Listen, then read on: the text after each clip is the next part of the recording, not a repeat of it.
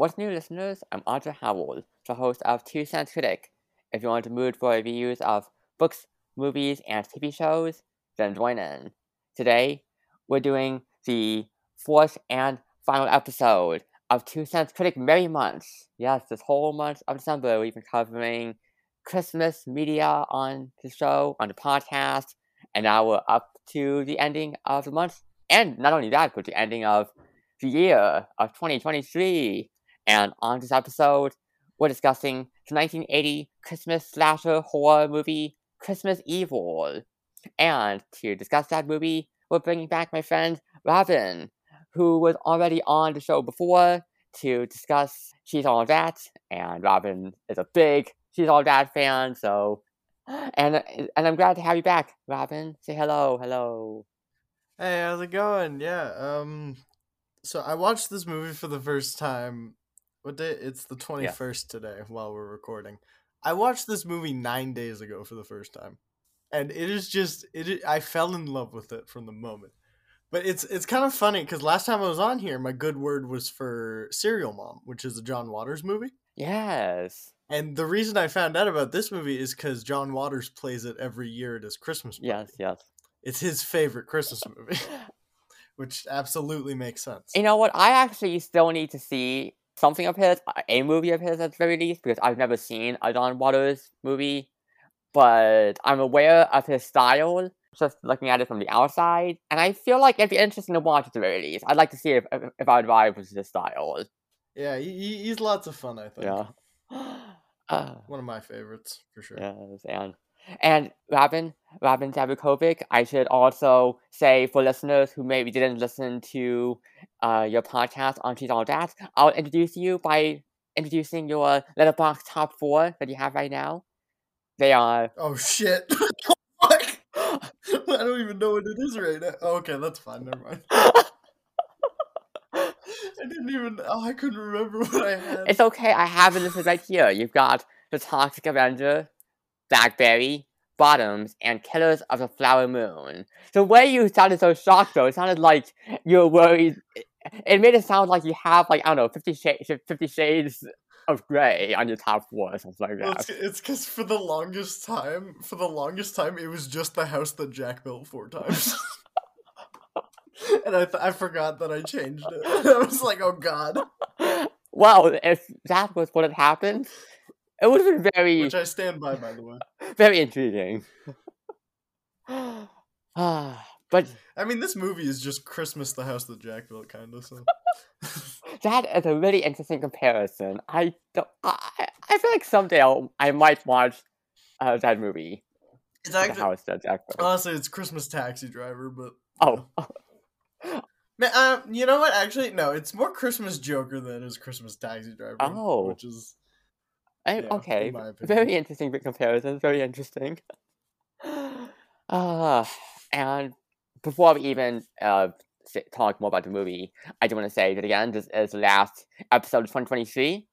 And we're recording this before the year wraps up. And this is a year that's been notable for things like Barbenheimer. Remember that optimistic movie event? And the WGA and SAG-AFTRA strikes. And the long-awaited passing of Henry Kissinger. The genocide that Israel is committing against Palestine right now. So many things happening throughout the year. Do you have any thoughts? Do you want to express any quick thoughts? You know what? My first thought was actually I kind of just remembered this. I completely forgot to watch Barbie or Oppenheimer. Like this year. I still haven't seen them. Oh no! Wow. I'm one of those fuckers that's running for holdovers for Best Picture. I'm one of those assholes. Well, I haven't seen the holdovers, so I can't say about that, but I've heard it's very good, and I am excited for it. It is movie of the fucking year. But, Robyn, I do gotta say... Either that or Killers. Please, watch Barbenheimer, okay? I will. I think me and my fiance are gonna actually watch Barbie on Christmas Eve. Ooh, that would be good. And as for my brief thoughts, well, I'll just say that, hey, 2023, it's had some ups, it's got some major downs, and I just hope, I feel like I'm always like, hey, you know what, I hope the next year has some great shit for us, and I do feel reluctant to say that with full strength, just because I'm like, hey, I think 2024 just might open without a ceasefire. Yeah. Yeah. I'd love for a permanent ceasefire to happen, but I don't think the U.S. will be doing that anytime soon. Honestly, I think Joe Biden is too busy sucking at the teat of Israel. Oh well. It's so weird to like. I'm so used to podcasts that are so apolitical. It's so fucking awesome to be on this one. That's the funniest thing in the world. Well, if you know me, and obviously you know me, you're my friend, but Yeah, I'm a very political figure. I've spoken very openly about on my show. I'm a leftist. I'm definitely a leftist. I think watching Palestine has only radicalized me more and cemented my leftist position personally. And I'm just like, oh, this is terrible. I am devastated at the state of humanity. Why humanity? Why must you disappoint me? But a spark of hope does remain in my heart for the people who actually do give a shit about people and murder and genocide. Yeah. There's always that. Yeah, the hope. Well, those are our brief thoughts on the year in 2023 and going into the new year 2024. So, let's switch on over to Christmas Evil. And this is a movie that was written and directed actually, by Lewis Jackson, who hasn't done anything else too major. I mean, there is something that he's done called The Transformation, A Sandwich of Nightmares. And I don't know, I think it's a movie, but I don't know if we can watch it. It's I don't know, I couldn't find it streaming anywhere. But that's something for Lewis Jackson. Yeah, I don't know what's going on with Lewis Jackson. Cause he doesn't really exist, I think. Christmas Evil is the big thing for him. And hey, you know what? I feel like if that's gonna be the big thing for you, I feel like that's pretty good. You know, I do like this movie. I'll just say that. You know, it's a very good movie. So it's a good. Yeah, like I found an interview with him, and I was reading it the other day, and it's from 2005. And it's him saying that he's planning a trilogy of movies, and one of them was about someone who kills people that use SUVs or cell phones. And then I go to check IMDb, and it's like 2 credits. Last credit was 2003. Wow. Like, okay. Like, okay. It was so funny. I don't know where you. Yeah, sometimes the filmmakers just disappear, or maybe not even entirely disappear, but just somewhere off in a farm, maybe, or in outer space. And yeah, just gone. And Christmas Evil, it had a budget of $850,000, which is quite admirable. I like that, keeping it small. And the box office, however, I could not find any reportings for the box office, which is like, really? Like, this movie was that small that it didn't even have any reportings? Okay, that's sad. Yeah, it is insane how little there is to be learned about this. And the trivia that I feel like delivering now, I would say that, well, you know, John Waters, you know, you brought up John Waters, this is his favorite Christmas movie, which is fitting, shows it at his annual Christmas party. And the original title for this movie was You Better Watch Out. And you can actually see it in the title card. But which is better.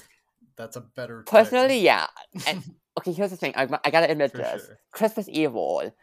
It took me a while to realize that this was meant to be a pun. I was looking at that title and I was like, Christmas Evil. It's like a fine title, but nothing memorable. And then I realized, oh, Christmas Eve Evil. Okay. Now it sticks my brain a little more. But even then, I still prefer You Better Watch Out more. Yeah, it's a much better title. And that was the original title, but it was changed without any input from Jackson. And apparently he first learned of this new title when he got a poster from the marketing team. And that's when he learned about the title, which is, I'd be pretty pissed if I were in that position. Yeah, it's kind of shocking when you look into it how little Lewis Jackson actually has to do with this movie. Because, like, he wrote and directed it, but, like, there was also the...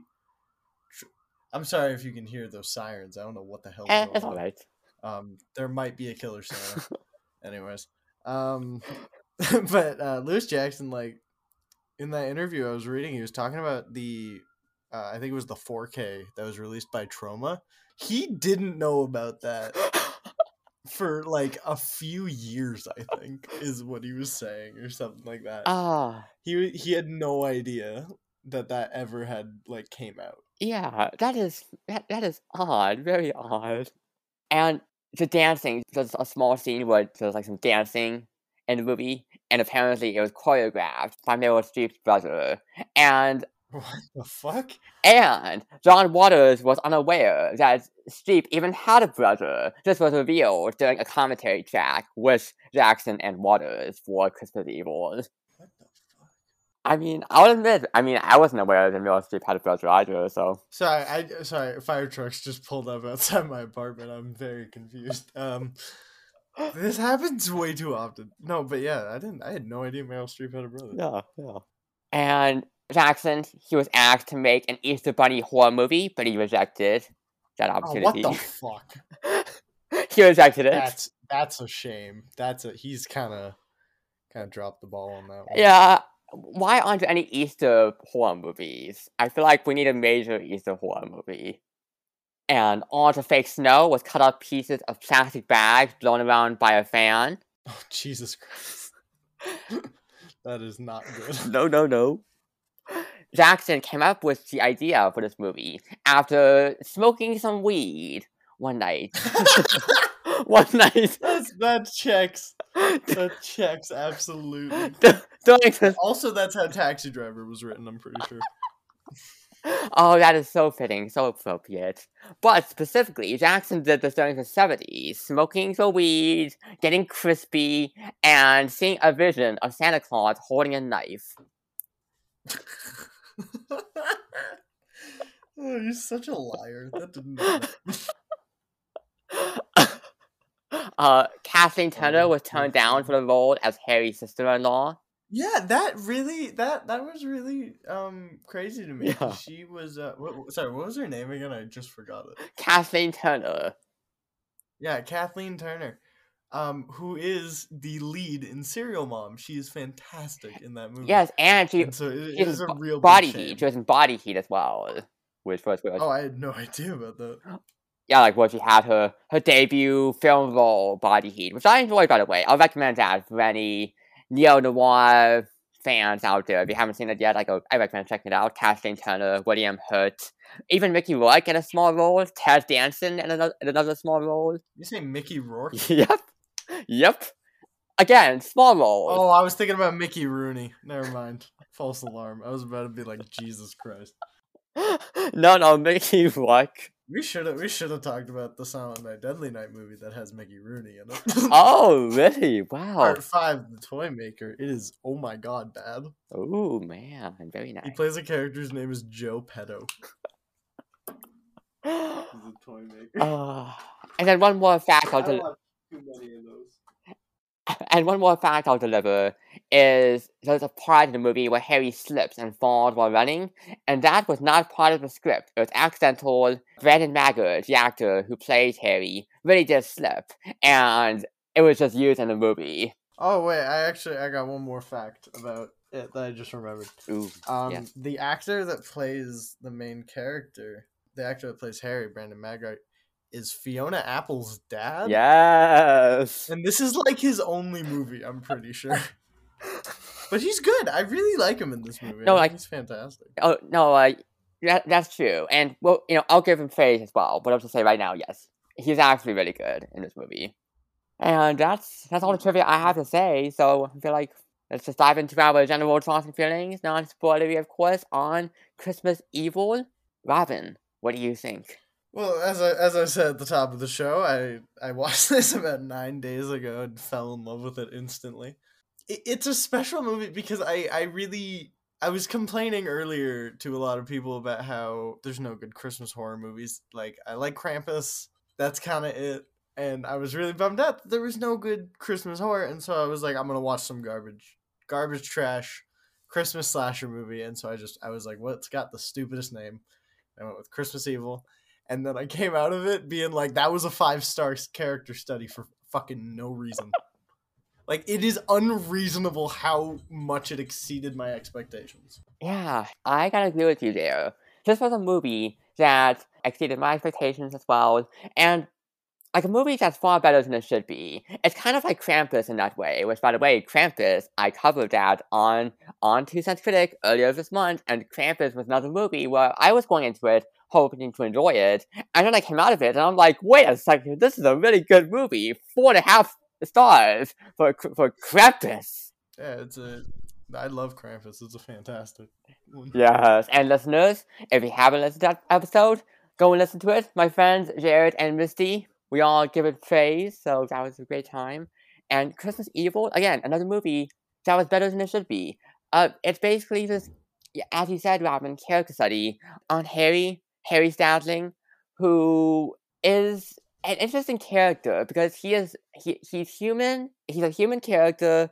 He's menacing. To all points where I can sympathize with him, where I see him as a human being, and it really does help that Brandon Raggart is really able to flesh out this role and restrain himself. Like he's not playing this in a too over the top way. Like yes, he has some moments where he's adding on to it more, he's playing it up more, and those moments where it's like, oh, like, his mind is fraying, but even then, it's like it doesn't feel out of place. It feels just right, and it doesn't take away from the other moments where he is more low key, again, more restrained. And just putting that aside, I feel like the movie, it looks good. I love the visuals, like cinematography. I feel like the cinematography has a nice, like a shine to it, a nice nostalgic shine, kind of like a Vaseline filter sort of thing. Yeah, I don't know if I'd call it a Vaseline filter so much as like. It's got a nice glossy look to it, I think. A glossy look. Yes, that's good, yes. I think they really want like the Christmas, like, I don't know how to explain it, but like the Christmas shine, I guess, in this movie. Definitely, yes. Even with the lighting and fitting with the Christmas vibe. And the movie, it got some interesting themes going on, poking at Christmas, at the ideas of Christmas, and corporations. Yeah. It takes a bit of a jab at corporations that engage in some performative activism. I found that to be quite intriguing. Again, not necessary. It's not necessary for a movie like this to engage with such meat. Yeah, it has a really nice, like, blue-collar kind of feel to it. Yeah, like this does. It's a working-class hero thing. Yeah, exactly. And also, Brandon Raggart, notable that he is actually in Dressed to Kill. He's credited as Cleveland Sam. And I can't remember who that was, because I saw the movie, but I can't remember who that was. But he was in Dressed to Kill, so he's got that going for him. Both that and Christmas Evil. Nice. Which is good. And even like dark comedy, I feel like this movie has some good darky comedic beats, which meshes with the Christmas horror, we're going into consumerism, capitalism of Christmas. Even like kind of like I feel like this also takes some jabs at Santa, at the figure of Santa, and how kind of disturbing Santa is when you really think about him. And just, stalkery. He can be seen as a stalkery figure. I feel like this movie, yeah, for sure. I feel like this movie does. Picture of Susie on the bedside table. Yeah, the movie points it out, and even in my Letterboxd review, I praised the score for being eerily twinkly. Oh yeah, that was my fiance watched it with me, and that was her main thing. She was like, "This music is scary as shit." Yes, but again, eerily twinkly. Like, yes, it has a Christmas vibe to it, but it's scary. It's like, oh, something is off kilter here. To score by honestly, it might be the only like kind of movie that can do that sort of childish thing being scary. Like a Christmas horror movie, you mean? Yeah, like I don't know. It has that the diversion of nostalgic things to create scares for the audience. I see that. It's real popular right now, but it's done very lazily right now, where I think this movie does it really smartly with the music. Yeah. The score by Joel Harris, Julia Haywood, and Don Christensen. Yes, I like the score very much. And I will say, I do think the pacing can get slow at some parts of the movie. And maybe the plotting could have been tighter. But honestly, like, when those beats come up, it's like, and I feel like they're not major, they're pretty minor gripes. They don't really weigh down the movie too much, and I just, overall really enjoy this movie, all the way up to the ending, that's very surreal ending, which is like, oh, okay, that was a choice to go for that. I like this kind of ambiguous conclusion. I love that ending. That was part of what cemented it as one of my favorites. I can see that. And by the way, this movie is quite short too. It's only an hour and a half, so easy to consume. Well, those are my general thoughts and feelings on Christmas Evil. Again, I really wish it could have had the "You Better Watch Out" as the official title, but oh well. Those are my thoughts. Now, I think it's time for us to go to the wind-up score part of the show. Wind-up scores. This is where we each give a score that ranges from 0 to 100. So, Robyn, what is your wind-up score for Christmas Evil? I'm gonna come in with a shocker and give it 100. Oh damn! Hot damn! This might be the Jaeger talking, the Christmas Jaeger in my system. Robyn, you didn't even give the score to she's all that. Nah, this movie's perfect. Like, just straight up. I love it so much. Okay. It's my second favorite Christmas movie. Wait, what's your top? What's the number one? Holdovers. Oh, okay, makes sense. Holdovers was that good. It's better than this, but not by much. Because I love this movie. That's good. You know what? Okay, that's good. 100 for you. For me, it'll be 80 out of 100. Okay. Yeah. I can live with that. You can live with it. 80 out of 100. Quite good, Yeah. It's not like I gave it a 60 out of 100, okay? It's 80, and praising the movie. Again, better than I expected it to be, far better. And it's a simple premise, too. A Santa killer. We've had quite a few of those movies, but this particular one, it really does mix together a nice formula. Gives me some creepy tension. Gives me some grim chuckles. A good movie that I would recommend checking out. And I'm glad that we'll be able to dive into it. And that's coming up. Plot breakdown, because listeners, now, plot breakdown coming up. So, if you haven't seen Christmas Evil from 1980, again, maybe you should pause the podcast, go out, watch it. But if you have already seen it, or you haven't, but you're okay with spoilers, then you can stay right here. And okay, Christmas Evil. We open on Christmas Eve, 1947, with a voiceover just reading the beginning of The Night Before Christmas, as Santa Claus arrives at the Statling household through the chimney, with two boys and a mom spying on him from the stairs. And in this particular scene, this is where this really stuck out to me, the lighting, really providing the Christmassy look here. And even like the twinkling tree ornaments. Yeah. My actual favorite thing about this is when he comes down the chimney and it cuts to the family, they're all just blank faced. Just staring at it. Like, they don't know what to think. They're like, oh, whatever. Great. Dumbass fucking. Yeah, but blank face. Yeah, like not even really shock, is it? Or what was it shock? Or was it just blank face? It's so funny. And Santa is here. There's a milk and cookies laid out for him. He leaves the gifts behind. He does that nose gesture, touching his nose, the side of his nose. Classic Santa. Real Santa going on. Yes. But later in bed, one of the sons, Harry, thinks that this Santa was Dad, and his brother, Philip, disbelieves him. And I won't say at first, I thought it was actually the other way around. I was confused. Wait, you thought it was that Harry thought it was their father? Wait, no, it was Harry who thought it was Dad, wasn't it? No, because the other kid delivers the line kind of shittily, but I think he is saying it was Daddy. You're crazy, Harry.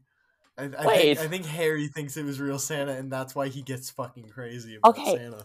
Wait, that's confused me. Okay, wait. Well, now I gotta jump ahead, because later Harry and Philip. We need the script now.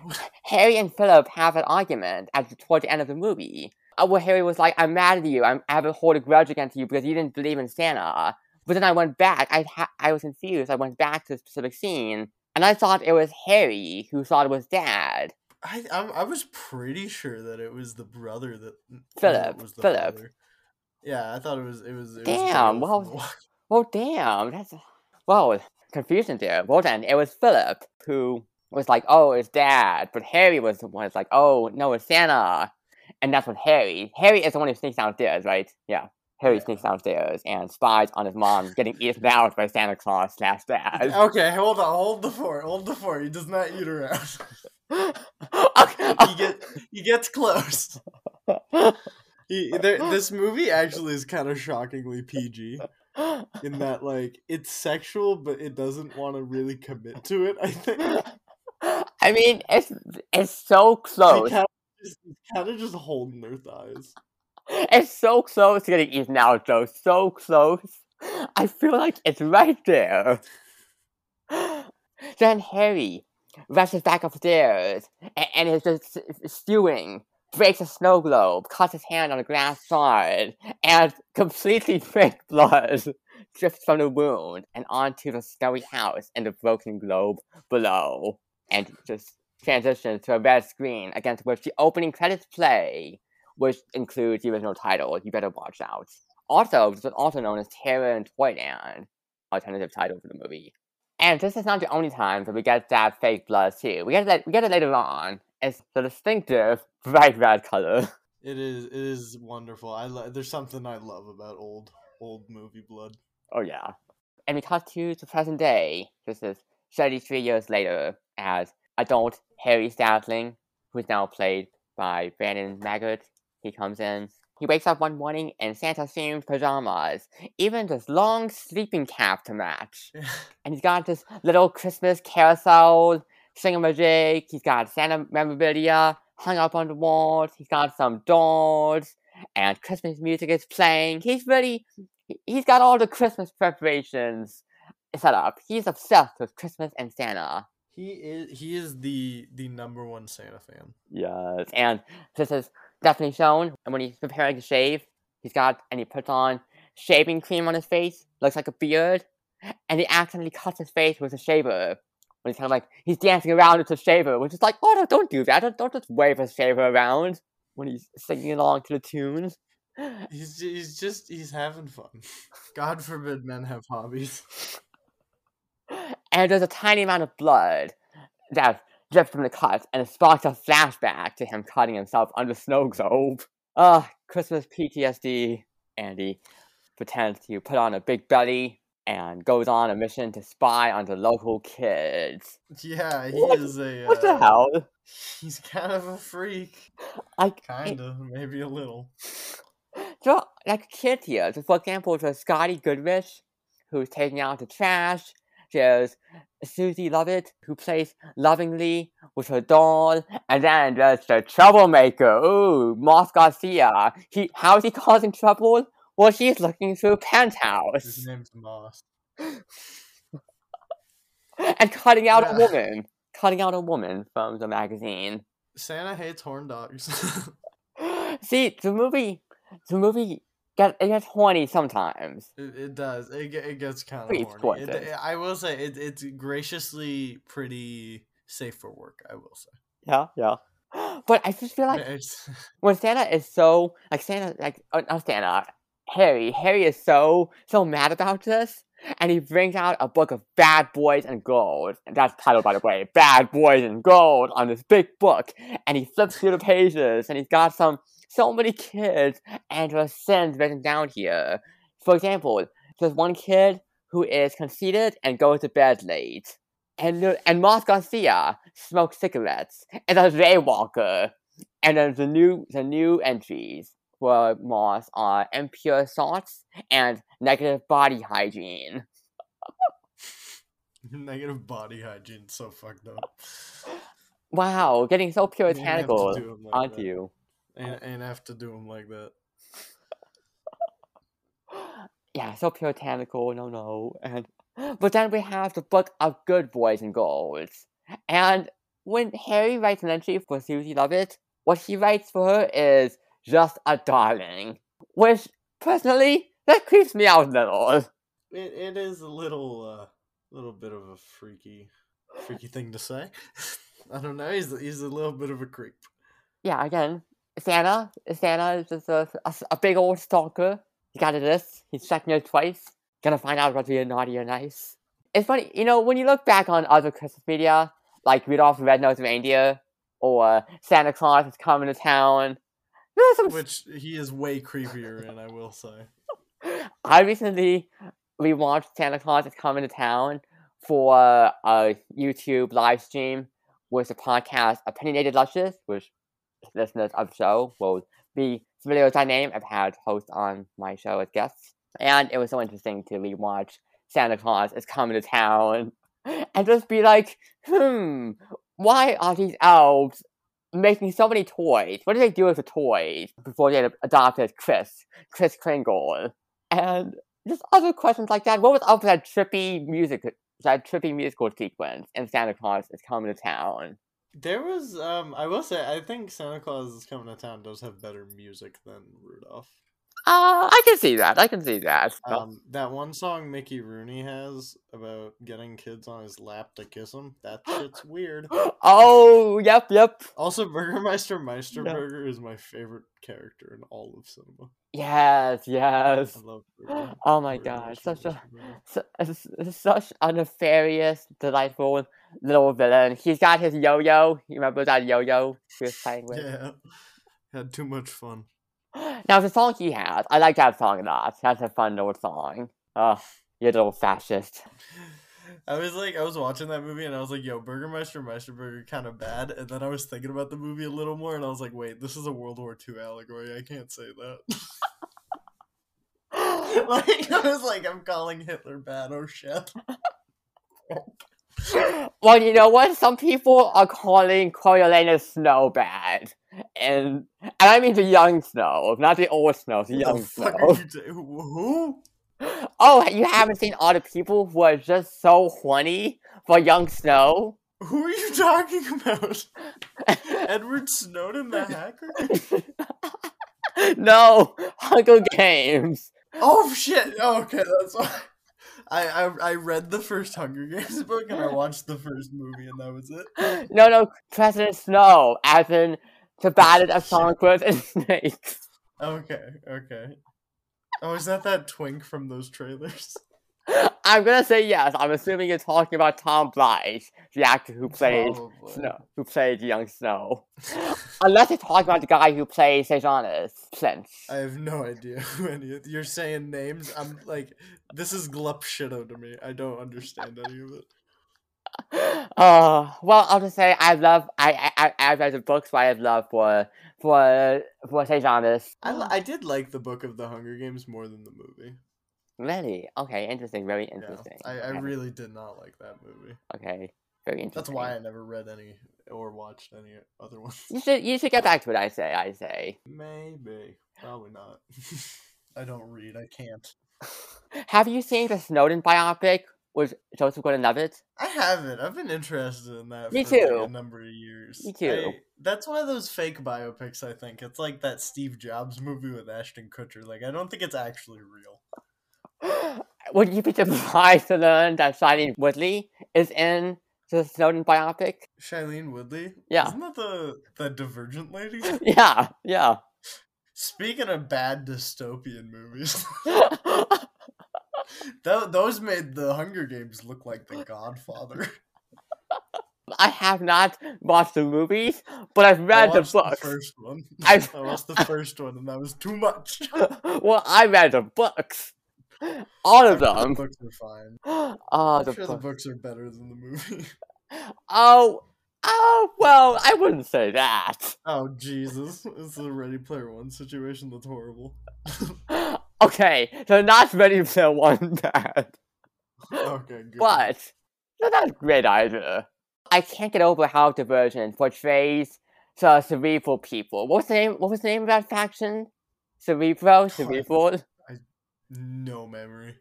Anyways, I can't get over how it depicts them as the villains, just the flat out villains, and it almost comes off like the book series is being an anti-intellectual sort of thing. Like, oh, the people who know stuff, the people who read books, they're the bad guys. I don't know. That's true in real life too. Oh dear. I'm coming out as anti-book. Oh my goodness. Wait, let me look up. I need to know. What other factions? Erudite, that's it. That's the Brady one. Yes, Dauntless, Erudite, Candor, Amity, Abnegation, and Factionless. Well, I guess Factionless isn't an official faction, but... Yeah. Well, it's back to Crystal Evil, and I've talked about... Oh, yeah, I forgot we were talking about something. about Snow and Snowden. Yes. Cut to Harry's workplace. The Jolly Dream Toy Factory. A place that looks so soulless. And Harry, he got a recent promotion out of the factory line. He has his own office. And he's frustrated with his coworkers for not feeling the passion of making toys. And it's mentioned that he hasn't been attending the union meetings lately as well. Yeah, he there was a deleted scene here, I think, where he gets promoted, and apparently they deleted the scene because there's a scene later where Brandon Maggart's dancing as Santa, and he was so fucked up when he was filming that scene that the day after, when they filmed the beginning of the movie, he was too hungover for that scene, so that's why they had to cut it, because it looks like he's gonna vomit the entire time. Oh no! Which is hilarious. Yes. They don't make him like they used to. And there's another coworker, Frank, who's looking for someone to take his shift so he and his wife Jean can go away for the weekend. And Frank, it's funny how Frank ends up just roping Harry in, because we're going to cut to Harry's office, and then this is where Frank calls him up and pressures him to do a favor and take his shift, since Harry mentioned earlier how much he misses the line. So Harry has to take his shift, work on these red and blue motorcycle toys on the line. He's fun. Actually, those toys are like that just because the toy factory they were shooting in, the condition that they could shoot there was that none of the real toys be featured. Oh! And so they had to completely just make bullshit. Well, it convinced me. So, it was good bullshit. And the poster that's in Harry's office is a big poster. A big Santa poster that reads, "If it's not a holly dream, it's not worth having." And I'm like, I would hate having that poster in my office. Get that out! Forced merriment! It's a not great poster. I love the production design in this movie a lot. I think it works really well. Yeah, definitely. And then we cut to Harry walking out of the factory, heading through the streets, passing by this bar, where Frank is inside, bragging about how he and Jean were actually leaving in the morning, because he's got, quote, "that schmuck Harry working for me tonight." And it just maddens Harry. By the way, I'm like, wait, how can you overhear Frank when you're outside, and Frank is inside, and you're peeking through the window? How can you hear him? The answer is this movie might be American Psycho. But also the other answer is that Santa knows all. Very true, very true. Again, Santa knows about you. Santa knows about you. Along with the help knows what you're doing. Of assistants, like the elf on the shelf. Yeah. And just maddens Harry. So he runs home, picks up a little dollhouse figure, while humming "Santa Claus is coming to town" with increasing menace, and the doll eventually cracks in his hand. This is one of those moments where I'm like, oh, this is menacing. I feel like it's one of the more, I guess, relatively, I guess not over the top, but still like a psychopathic moment for Harry. It's like, you're seeing him cracking now. Just like the doll in his hands. And he drops by the old Statling home, spies on the family inside, onto the two adults inside, canoodling. And I seriously thought when he was watching through the window, being a big old creep once again, I thought he was gonna jerk off right there and then. Nah, he would never. Horn dogs get death penalty under his law. And then we cut to the next morning, as Harry is eating some cereal while watching a Thanksgiving parade on TV. And then cut to his brother, Philip, played by Jeffrey DeMunn, who's worked quite often with Frank Darabont. He was a real plus to this movie. I did not know he was in it. Yeah, actually, I did like him. Dale. Yeah, I did like him as well. I did like him as well. He's really great in this too. I think he was perfectly cast. Yes. We've got him. playing Philip, and then Philip's wife, Jackie, played by Diane Hall. We get introduced to them now, and Philip is doing some push-ups, and then he and Jackie make out for a moment. Great introduction to the two of them. That is a great introduction. Push-ups, and then kissing. And she advises him to ease up on Harry. Don't be so hard on him. But then Harry calls and tells Philip he won't be able to come over for Thanksgiving dinner, which worries Philip. And Philip yells at his kids to turn down the volume for the parade. Not the only time he would yell at his children. Man, there's something so funny about the fact that I don't think you ever see his kids. Oh, we do. Do we? I don't remember seeing them. I might have zoned out. Yeah. Philip and Jackie's kids, we see them. We see them a few times, yeah. Okay, that's good. Like here during the parade, later on, yes. And there's a moment where Harry looks in the mirror and tries on fake white hair, the mustache, the wig, the mustache, the eyebrows, the wig. He proceeds to sew together a Santa suit for himself. And the moment when he hugs the fur that he just cut from his coat, he hugs it up into his face, unsettles me. It is incredible, this scene of him transforming into Santa Claus. Yes, he is diving into Santa. And eventually, he believes he's Santa. That's the whole thing. He does.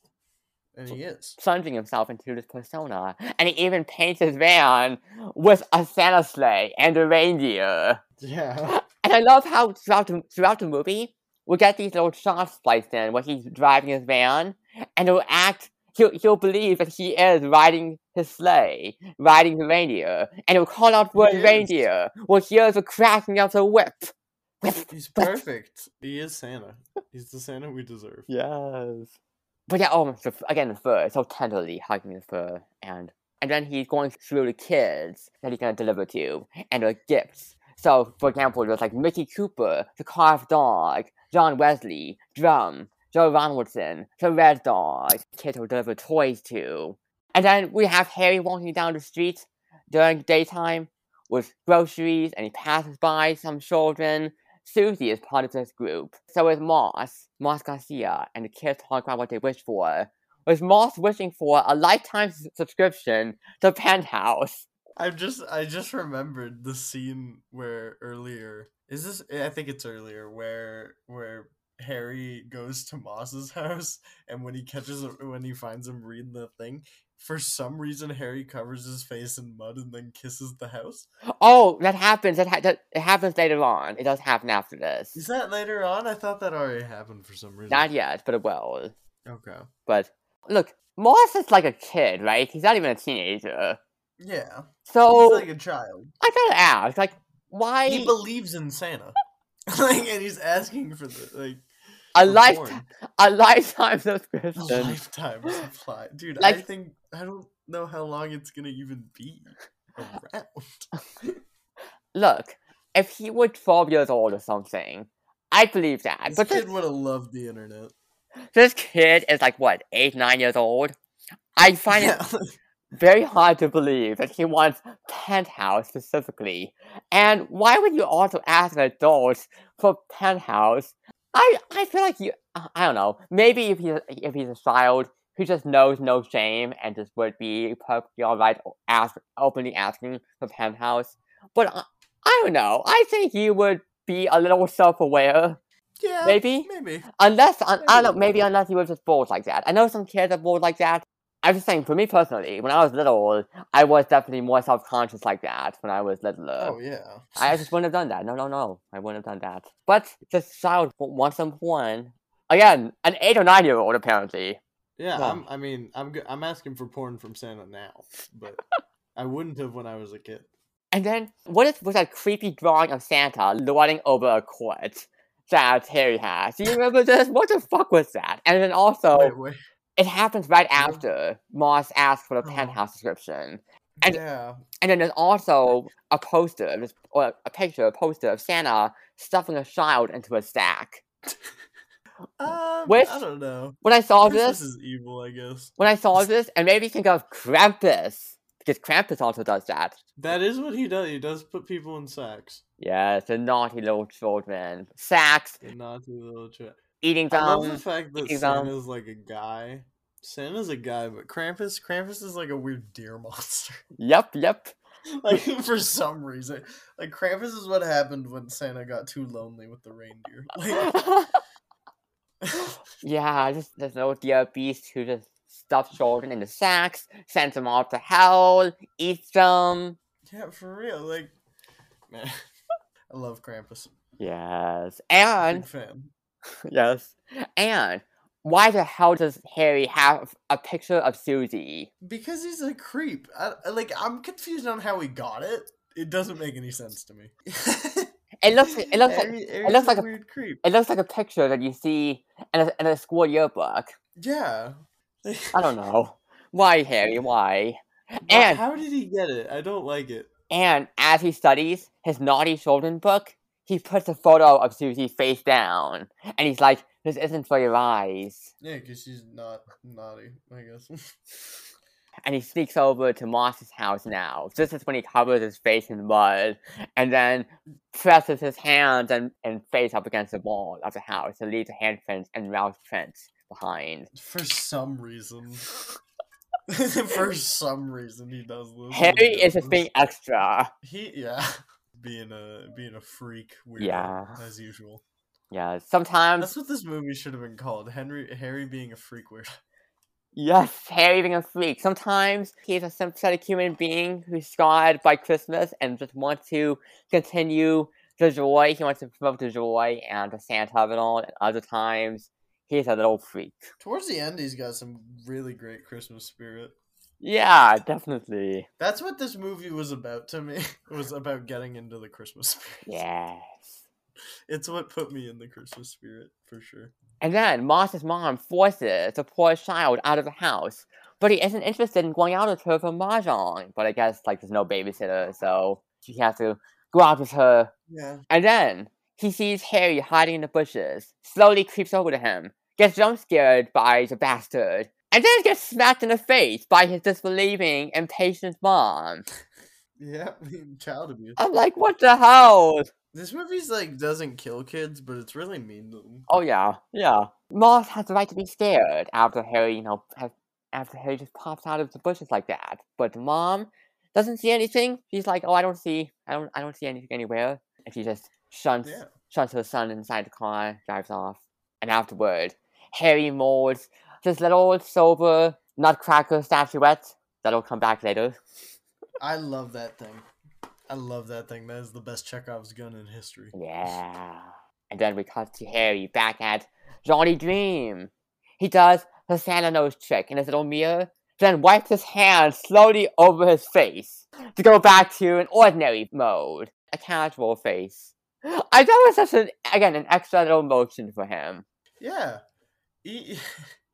He's doing lots of good physical performing. Yeah, Brandon Raggett. Good for you. This one. And then it's work party time. This is when we have that TV playing, giving the announcement about, hey, employees donate toys and money to Waterloo Springs State Hospital. And Harry is here, and he tells his coworker of his, Ben, that he's been looking for the right tune, trying to find the right notes to it. And now he has, so we can play the tune now. Wasn't he? He was calling Philip. He says that later on. Later on, yes. Later on, he says it. He brings that back, too. Yes. There's a lot of good setups and payoffs. Yeah.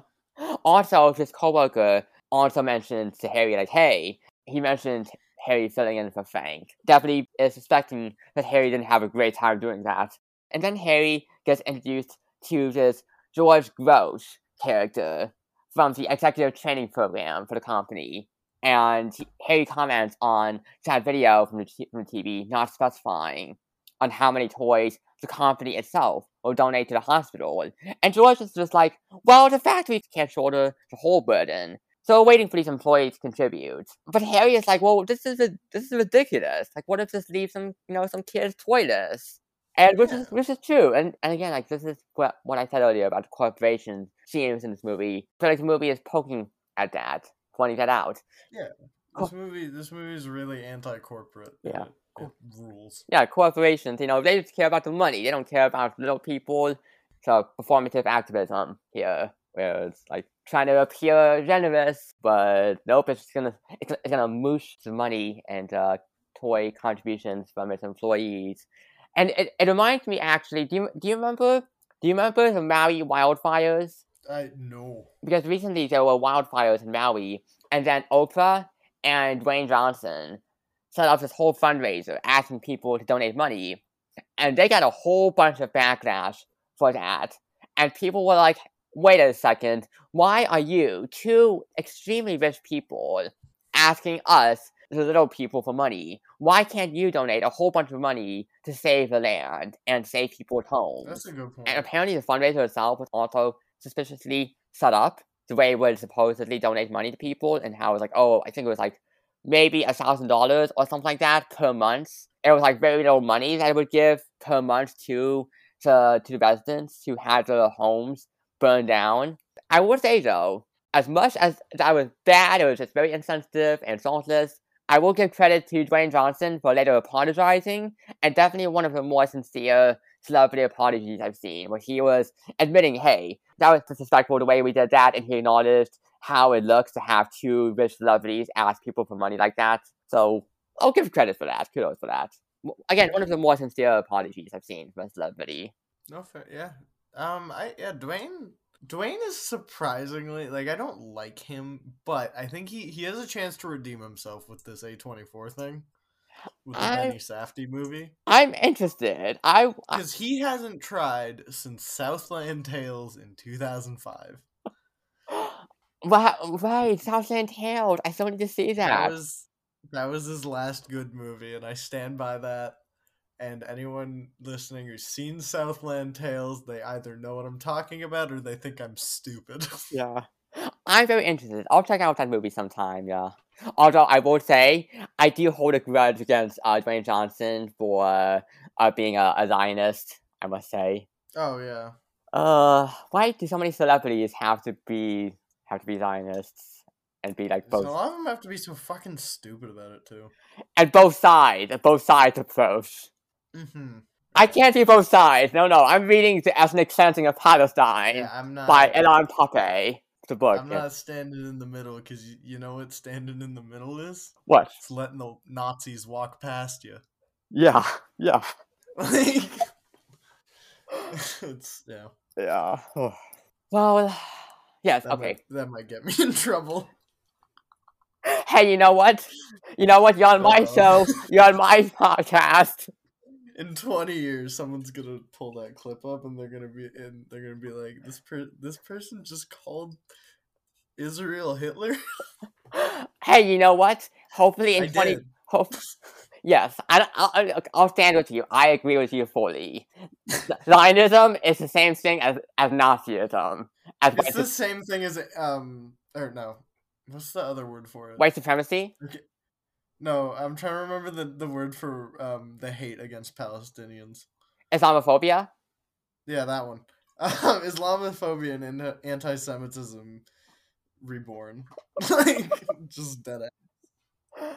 But, I would say, I hope that in 20 years, or sooner than that, hopefully, it will become popular to view Zionism with the same disgust and hatred as Nazism.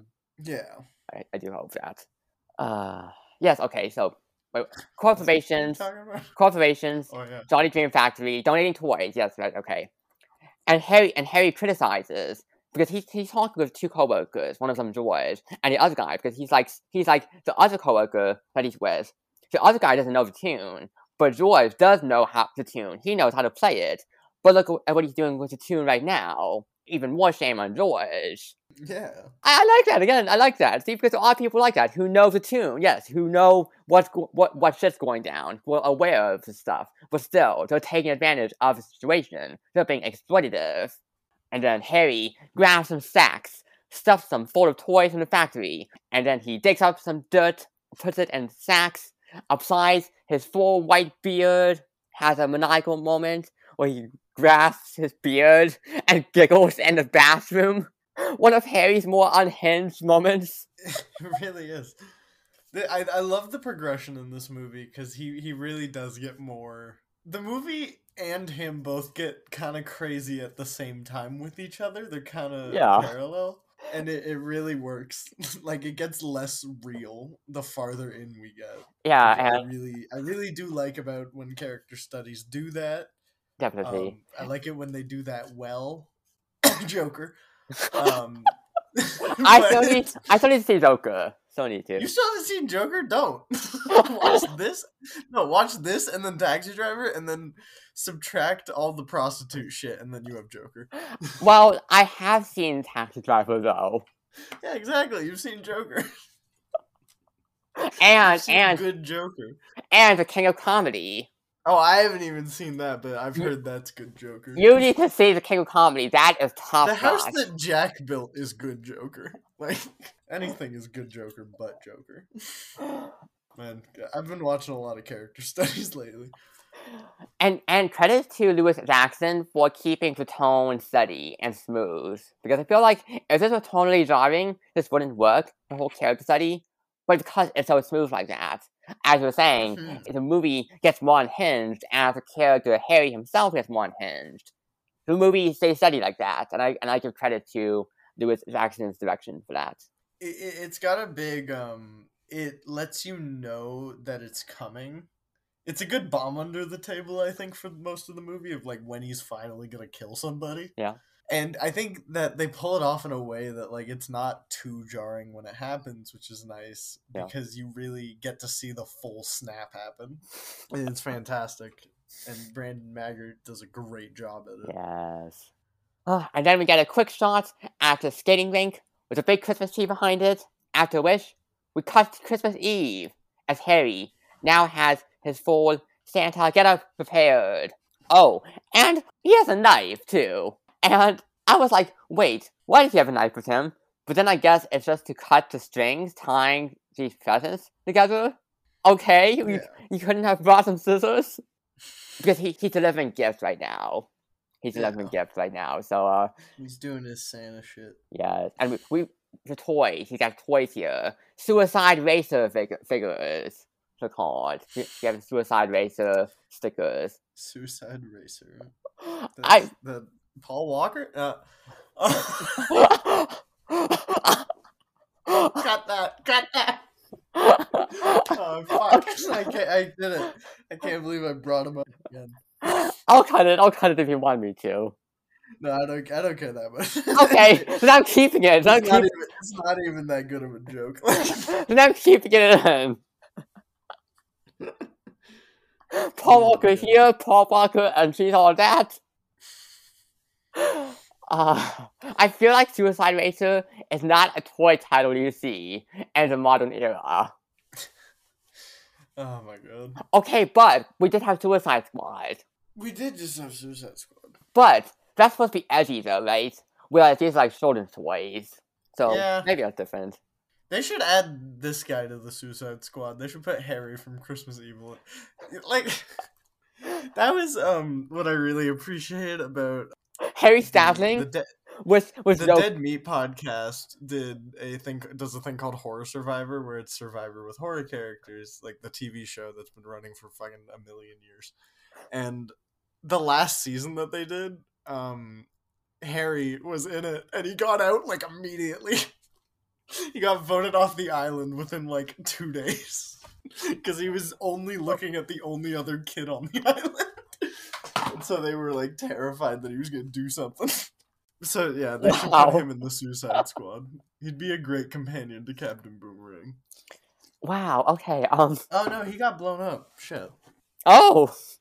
I was like, forgot okay. Captain Boomerang gets chopped up at the beginning of that movie.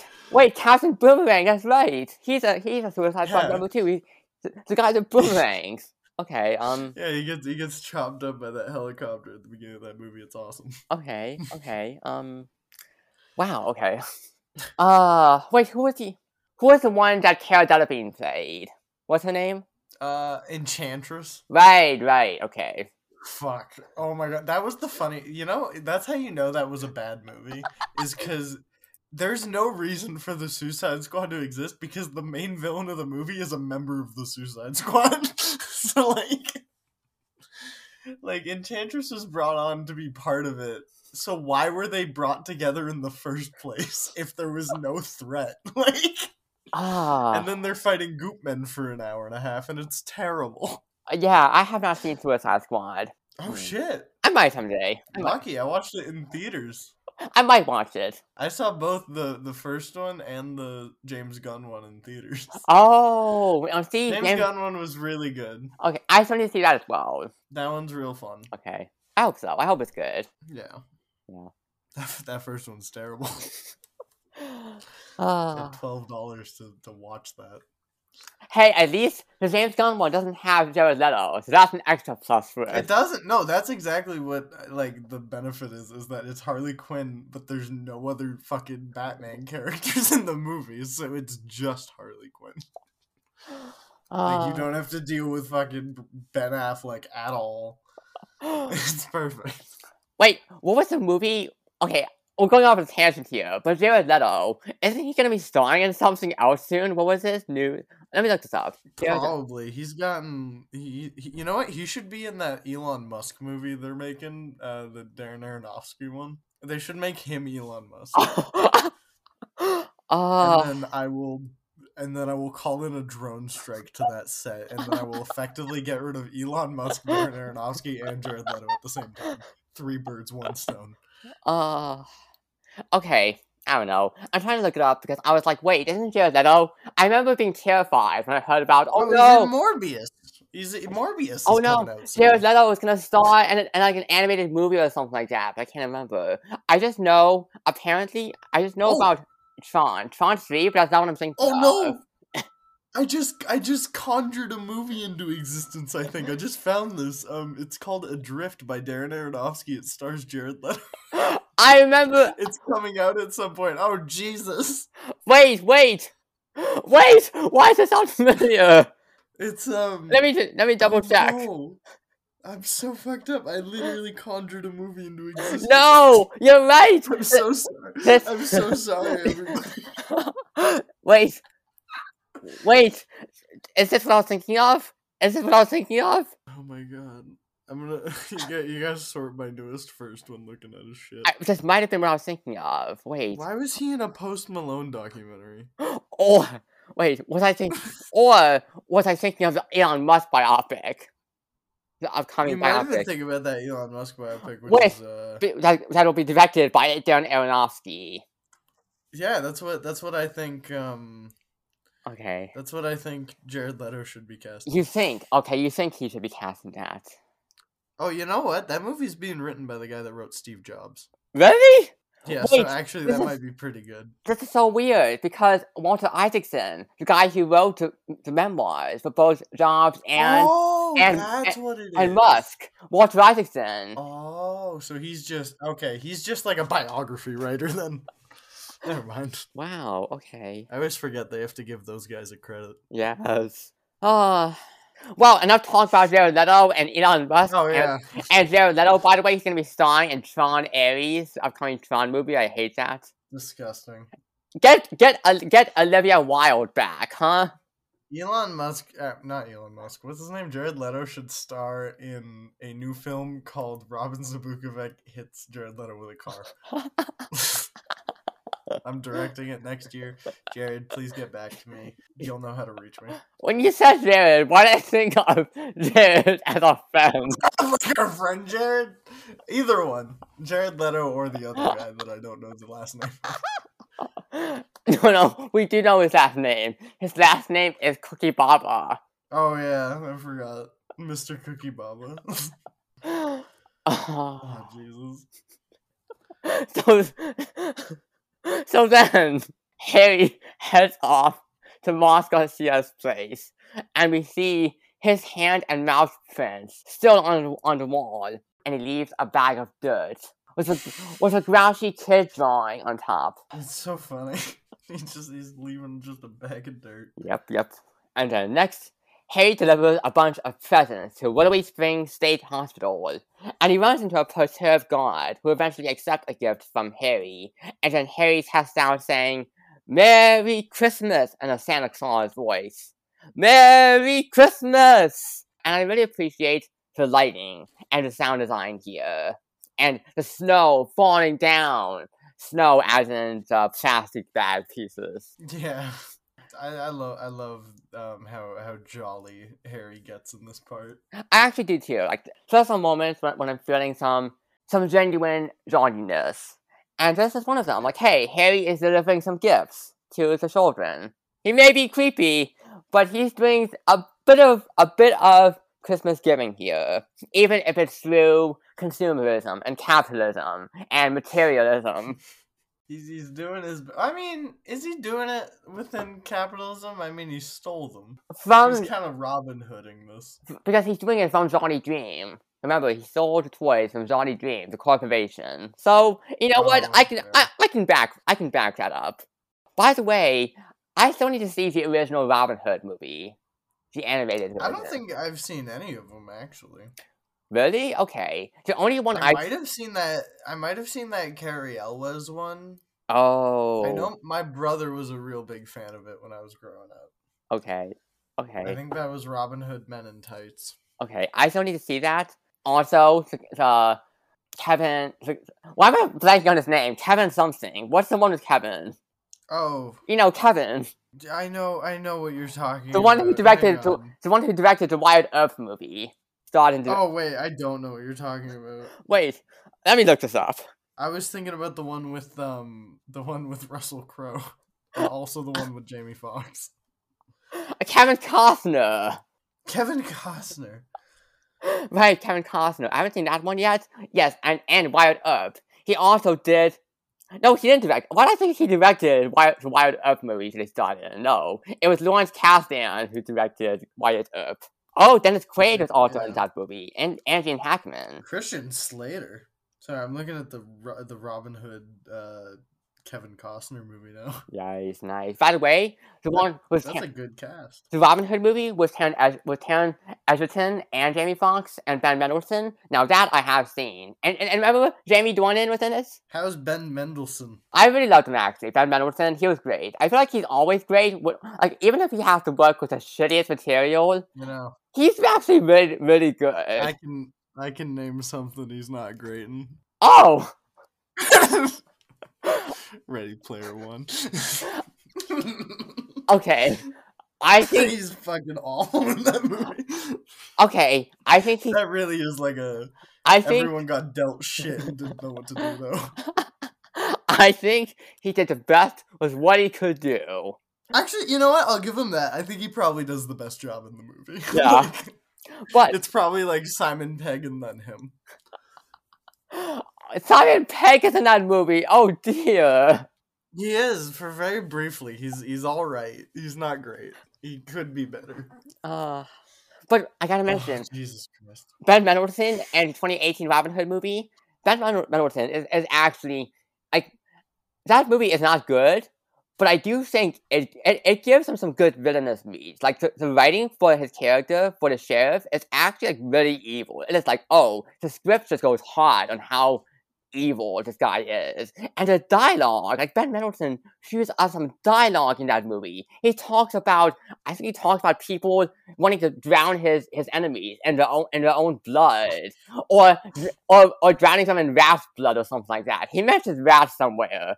It was some dark shit dialogue, and it was great. There's this part of me that won't die. That I don't think you can ever make a Robin Hood movie that's like good. Oh. I don't know. I feel like it's just already too played out. It might be the same reason we can't really get a normal Superman movie. Is because even though it hasn't really happened yet, it feels played out already.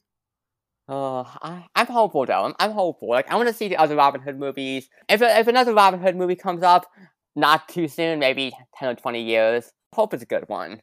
Oh, there is a new one coming out. Oh. Wow. By Carlos Lopez Estrada, who... What? Oh, hold on. Wait, this might be some... Why does he sound familiar? Who is this person? Let me check. So, let me just... I'm going to list off these two real quick. Okay. Raya and the Last Dragon, which I didn't see. I heard it was very good. Oh, wait. Okay, we've got good stuff. Here's the second punch. Blind Spotting. Oh, Blind Spotting! Like, that's a real movie. Yes, I remember Blind Spotting. I love that movie. I haven't seen it yet. I really should. It's I not even that long. It's 95 minutes. I highly recommend it. It's really good. Oh yeah, but yeah. Yeah. I mean, even, Connor, our friend Connor gave it 5 stars. Yeah, shout out Connor. Jack gave it 5 stars. I think Connor's the only person I told that I was going on this podcast. Because I think I was talking to him when you texted me. Nice. Love to spread the word. Well, we were talking about Robin Hood there for a second, but back to Christmas Evil. Oh yeah. Yes, because Harry delivers the toys, some snow breezes down, a nurse and a doctor come out, and then they're overjoyed to find all these toys here. So are the rest of the staff that emerge from the hospital. And, Merry Christmas, everyone! Ho, ho, ho! Harry is getting into the Santa spirit. And then Harry drives off. And then this is when he remembers George saying that he doesn't have the slightest idea how many, he's like, George doesn't have the slightest idea how many children are in that hospital. Again, doesn't care about the children in the hospital. And so this is what inspires Harry, apparently, to stop at the church during midnight mass. Even though I'm like... what a great scene. I'm like, okay, but wait.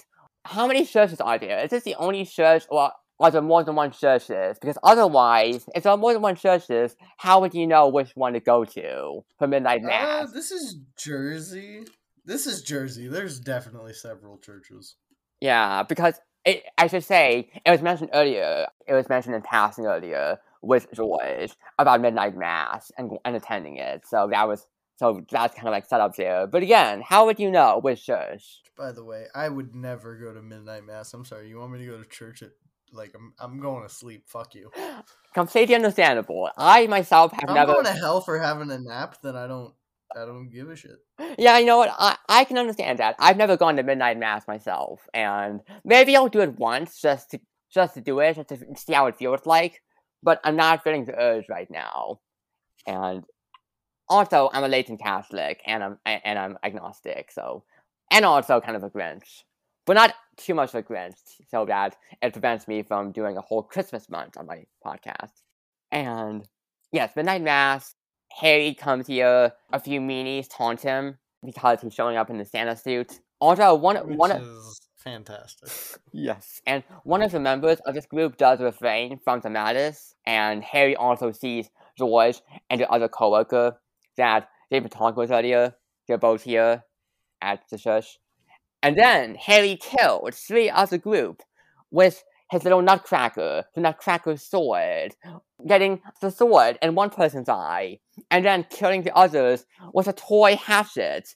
And I really appreciate the editing here, the back and forth editing, and the fakeness of the blood, and I like the slow down, kind of like malfunctioning version of Jingle Bells playing momentarily, and then Harry drives away in a hurry, his mind falling apart gradually. I gotta say, with that scene in specific, what I really like is, I don't know if this is every version of this movie, but the version I watched, I think some of these scenes got, deleted and then added back in. Oh. Because the color grade slightly changes, specifically when he stabs that dude in the eye, and you, see the spike go in. The version I watched, you see it go in, and, the eye, gushes out.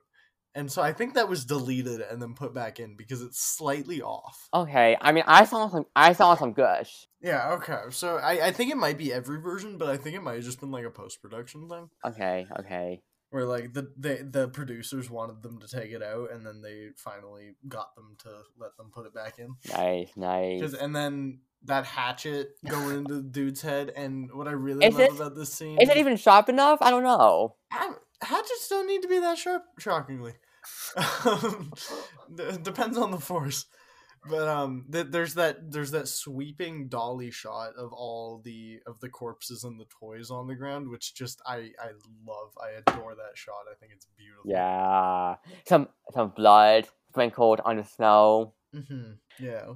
And one person is left behind. The one who was not being mean. She's the one who's left alive and crying, and just all understandably shocked, horrified. Yeah, I get it. Yeah. And again, the editing here, credit to the editors Corky O'Hara and Linda Leeds, the two editors for the movie. And then Harry heads back to the factory this confused me a little, because there's a party going on here. I initially thought this was the same party that Harry has been at before. Here's the difference. So, actually, real quick thing about that previous party he was at. I completely forgot to bring this up. In that scene, that bartender, that's Lewis Jackson. That's the director. Yes. But in this second party, it's a. I think this is the one where Brandon was drunk while recording, because it's him dancing in the Santa. You know what? Which, like, obviously I would get drunk for. Yeah. The scene is, I think this party is a more blue-collar party than the other one. This is like the union party versus the other one being like the executive party. Because this movie really wants to have that dynamic going. I don't know if it fully realizes it, but I really appreciate that it's there. It's there, and also, you bring up the union, I should refer back to that small moment earlier. Again, brief, but it's there when it mentions that Harry skipped a union meeting. Remember, it happens in the first act. Yeah. You know what? I just realized this is kind of funny. I went to I don't know if this is just a Canadian store. I went to a place called Shoppers Drug Mart this morning. What? To get some, like, okay, so it's like a from what I understand, it's basically a CVS but not mainly a pharmacy. Okay, I see. So so I was at Shoppers Drug Mart and I was picking up some shit, and I picked up some razors, and they're Harry's brand, and I just realized that's kind of funny. Because they're sitting on my desk, and I'm looking at them like, Santa. Yay, what a coincidence. Yeah, if only this episode was sponsored by Harry's Razors. Yes. I think they do a monthly thing. Would be perfect, yeah. Oh. I don't fucking know. They're pretty good razors, actually, so if they want to pay you for that good word. Okay, but are they men's? Are they men's? I think so. I don't know. Like, as a trans person, I really, you think it would bother me if I grabbed men's razors instead of women's, but, like, it's razors. No. Wait, did I use the wrong name? I meant the brand. I meant the brand, men's. Is that the right name, or am I misspeaking? No, the brand is Harry's. No, I was comparing them to. I might have misspoken. What's the brand that always gets promoted? The ones that podcasts always talk about to shave your balls. Oh, Manscaped. Manscaped. I forgot about Manscaped. I just called it men's. I thought it was. You know what? That was perfect. That was the perfect summary of what they are. That product podcasts promote to shave your balls. Yeah, I was like, that's why. That's what I meant. I ruined the joke now, but I was like, it's Harry. Are they good? Harry's razors and Manscaped are like the two big shaving. That's what I was saying. I was saying, are they good? But are they Manscaped? I don't know. I think actually my brother-in-law uses Manscaped. Ooh, very nice, very nice. Maybe I'll ask him and get back to you. Which one's better? I feel like I don't use them, but maybe someday. We'll see. Maybe someday. Yeah. I don't know. Razors are razors. Also, by the way, about Jackson making a cameo as a bartender, John Waters, during the commentary track for this movie, he said, "I was only in my movies once, and I don't think I'll ever do that again." That is what? I guess I don't know where John Waters had a cameo in one of his movies. I'm trying to think, because, like, I know he was in Serial Mom as Ted Bundy. What? But, like, that was a voice-only thing? So I don't know if that actually I don't know if that counts as his cameo. Maybe. Because he shows up also in the Hairspray remake as a flasher. But that's not his movie, though. It's not a movie he directs. I guess, yeah. So, hang on, I'll find this out. Maybe is he in Pink Flamingos? It also says the same scene features a cameo on the TV by the film's producer. So I guess the film's producer is a guy on TV talking about donating stuff. Waters asks if he's the one Jackson fought with, and when the director says yes, Waters asks if he's still alive. He's not. So Waters tells him, "You can say whatever you want, that rotten crook." I figured it out. John Waters, his only cameo at this point would have been either Hairspray or Pink Flamingos. Oh. I know he's in Hairspray physically in the original. The original, okay. He's a voice cameo. He's a voice cameo in Serial Mom and Pink Flamingos and Cecil B. Demented. Okay. I can't wait to get to that status as a filmmaker. You gotta get on John Waters shit. I will. Specifically, Cecil B. Demented. If you ever want to have both me and Connor on, Cecil B. Demented or Blackberry would probably be the perfect one. Because I'll keep that in mind. those are our strong suits. Yes. But yeah, as an aspiring filmmaker, I hope to one day reach that status where I can have a few cameos like that in my own movie. Yeah, absolutely. That would be fun as shit. I should honestly, I think I'm gonna start doing cameos now. It would save money. Yeah, it would. Also, Jackson's favorite moment in the movie is when the little boy's mom, I guess Moss Garcia's mom, slaps him upside the head. Of course it is. Also, that mom is played by Patricia Richardson, who's on Home Improvement. She plays Joe Taylor. Oh, yeah. Joe Taylor on Home Improvement. Wow. Speaking of evil Santa Clauses, Tim Allen. Yes! Oh, Tim Allen. Which, by the way, that was the Santa Claus. I covered that last year with Misty on the podcast. Dude, that's what I'm glad that you already covered that, because when you texted me being like, we're doing a Christmas movie, I was kind of worried you were going to ask me to watch that. I was like I was like, should I say no just in case it's that? Because if it's that or Elf, I'm out. So I suppose you would never want to watch the Santa Claus sequels. I'd watch the sequels. I'd do the third one. I would do the one with Alan Cumming for sure, but I wouldn't do that first one. Wait, Alan Cumming? I thought it was Martin Short. It's Martin Short. It's not Alan Cumming. Is it Martin Short? Yeah, it should have been Alan Cumming. Fuck, never mind. I'm out again. Oh dear. Why wasn't it Alan Cumming? He'd be such a good Jack Frost. You know what? He could have been. But hey, I'm happy. I'm glad with Martin Short. Martin Short is great. No, I like Martin Short quite a bit. Yeah. I don't know.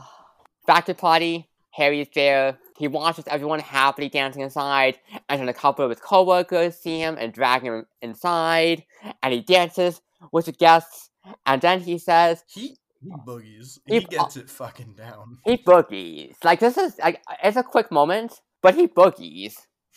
And then he says he has to go, and he warns the children at his party to be good, listen to their parents and teachers, and don't get presents. No, I got the whole quote written down. Okay, deliver it. But now I want you to remember to stay good boys and girls. Respect your mothers and fathers and do what they tell you. Obey your teachers and learn a whole lot. Now if you do this, I'll make sure you get good presents from me every year.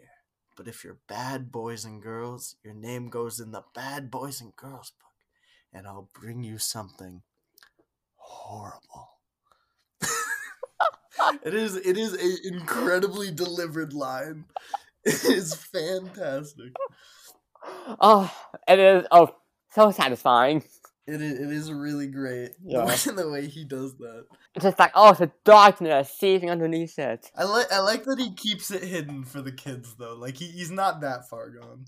But the adults, though, the adults are sus. Yeah, the adults are like, this guy's fucking weird.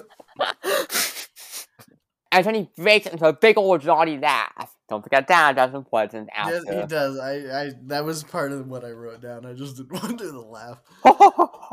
Wait, is it? Ho ho ho ho ho ho ho ho. I can't really do it, but just imagine the jolly laugh.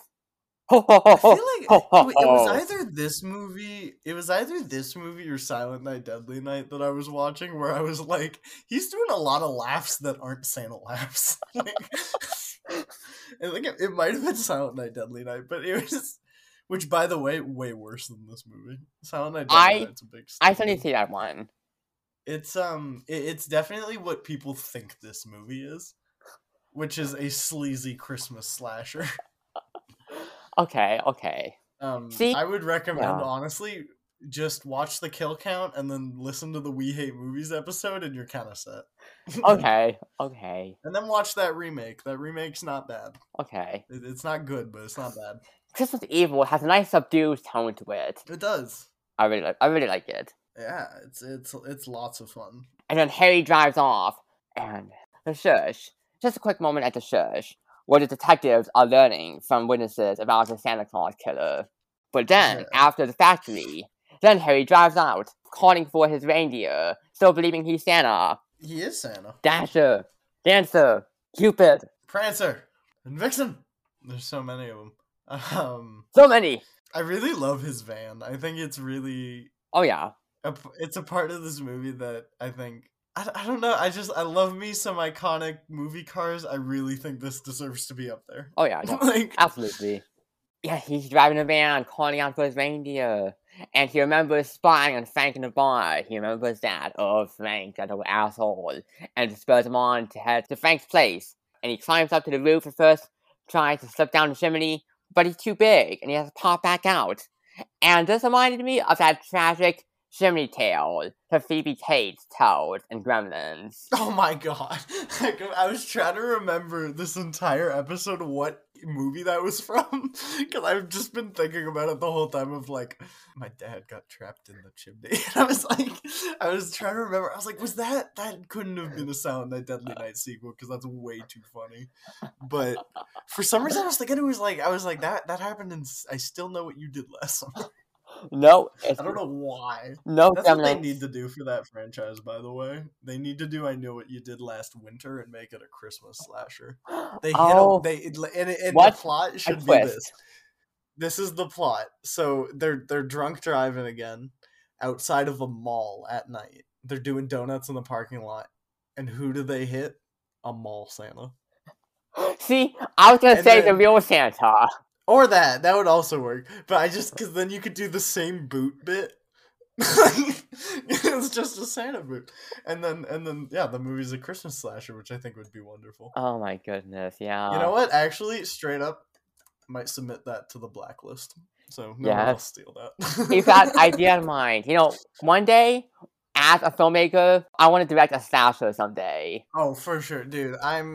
That's actually... probably the next screenplay I'm gonna start on is gonna be my Christmas slasher. Nice. Because I'll start writing that soon. I recently rewatched Scream and Scream 5, and Scream is my favorite horror franchise. Fuck you, Spyglass.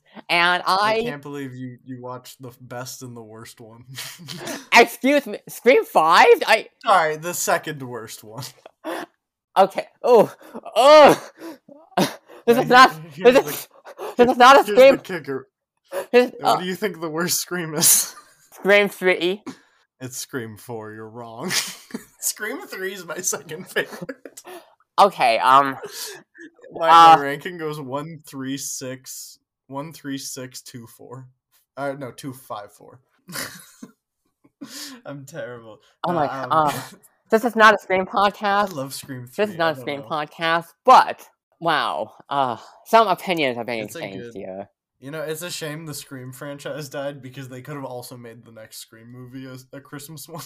They could have, but they should have, because it would have been cool. It would have been like if that what was that new slasher? It's Such a Wonderful Knife. That shit was terrible. It's like if that movie was good, that's what Scream 7 would have been.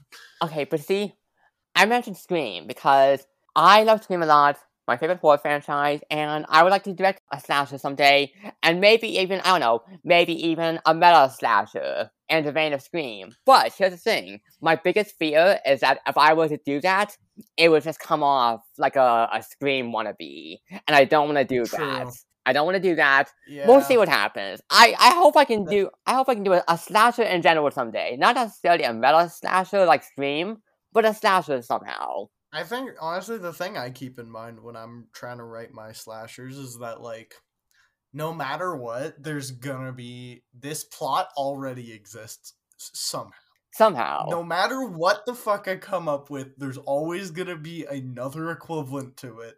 And all I have to do is have better characters than that one. Yeah. And so that makes it way easier, because then you watch one movie... Or in my case, when I'm writing my Friday 13th reboot, I watch all those movies and I go, holy shit, it's not hard to write a good version of this. And then I write a good version of it. Yes, that's true. I do want to watch more Friday the 13th movies. I've seen the first one. I was not happy with it. No. You watched the first Friday 13th? Yes, I did. I did. That is, I think the second worst one. Okay. In my opinion. Okay. I really don't like that movie. Yeah, me neither. Me neither. I didn't really care for it. Bland. I will say, if you, I wouldn't recommend going through the whole franchise. It is my favorite horror franchise of all time. I do think most of them are really bad, but Part 6 and Part 7 are lots of fun. Okay, I'll keep that in mind. Part 7 got chopped to bits by the MPAA, but what remains is all right. Okay. So after the chimney failed to let Harry in, he comes back down to the ground and finds a way to access the house through one of these little windows that leads into the basement. And I'm like, wouldn't they be locked? Yeah, probably. Oh well. This allows Harry to creep through the house, put out some presents, and then he catches a glimpse of a kid spying on him. And he goes down the hallway, checks on the kid in their bedroom, and they're apparently fast asleep. Also, at this point, his face is turning grayish and sweaty. Props to the makeup. Oh yeah, there's something about the production design and the makeup in this movie that's there's no way they thought about it that hard, but there's a lot of thought put into it. It looks good. It makes Santa look really menacing, intimidating. He's going off his vodka. Oh my goodness. And then he heads into Frank and Jean's bedroom. And Harry says, "You want it all, Frank, but you're no longer a child." Waking up Frank. Then Harry suffocates him with a sack, pushing the sack down on his head. And then he picks up his Christmas star topper from nearby and slices Frank's carotid artery. And his body lands on his wife. And Harry runs out of there, passes the two kids, who smile creepily at him. And then we hear Jean scream, at which point Harry flees the scene. I love that. Yeah, this is... I'm just realizing now, how quick this movie is, because, that's, the third last scene. There's not a lot after this. It's a good kill. It's not my favorite. I would say my favorite kill is that axe one, just because I love the way that's filmed. Yeah. But it's a good one. It's definitely... Yeah. It's the third best. I'll give it that. Yeah. I think there's only 3 kills anyways. Yeah. I like how Jean is just so shocked when her husband's body lands on her. Yeah. I like that. I like the kids. They're so creepy when they smile at Santa. And then we cut to Christmas Day at Philip and Jackie's place. Philip believes something's wrong with Harry, but Jackie doesn't believe him. And there's a TV report of the murderous Santa. And then Philip and Jackie argue in front of the kids. Which, I'm like, don't do that. Kids are getting 2 Christmases. And Philip yells at Dennis, one of the sons, to turn down the volume, which he does apologize for very quickly afterwards. Doesn't it happen twice? I feel like he does that earlier. It was earlier for the volume, so the Thanksgiving parade. Yeah. Oh my god. Damn kids are too loud. And Philip continues to worry about Harry and his emotional state, which, reasonable, because now Harry is waking up in his van, and he goes into the Jolly Dream factory, and he starts up the conveyor belt to let toys fall off to the floor and build up into the little piles. And then we cut to the Santa lineup at the police station. One of them complains that he got arrested in front of all the children. The injustice.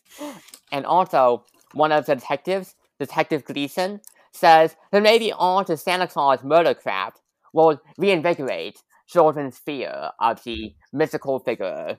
I love how fucking old that detective is. That detective is 800 years old. Brother was alive when Christmas started. Yes, centuries and centuries. And, by the way, Gleason, he's played by Raymond J. Barry, who has quite a few notable credits in his filmography. He was in Training Day, Falling Down, Flubber, Cool Runnings, Born on the 4th of July, Dead Man Walking. Oh, Cool Runnings? Yep. Hey, that relates to me. I live in the place where that takes place. Yay! I drive by the Canadian Olympic Park. Yay! Quite frequently. That's where those Jamaican bobsledders went down. That's actually where I had my high school graduation, and there's a photo of me in my grad outfit in the Jamaican bobsled. Yeah, it's still there. I haven't seen it. Shout out Alberta. I haven't seen that movie yet. Oh, me neither.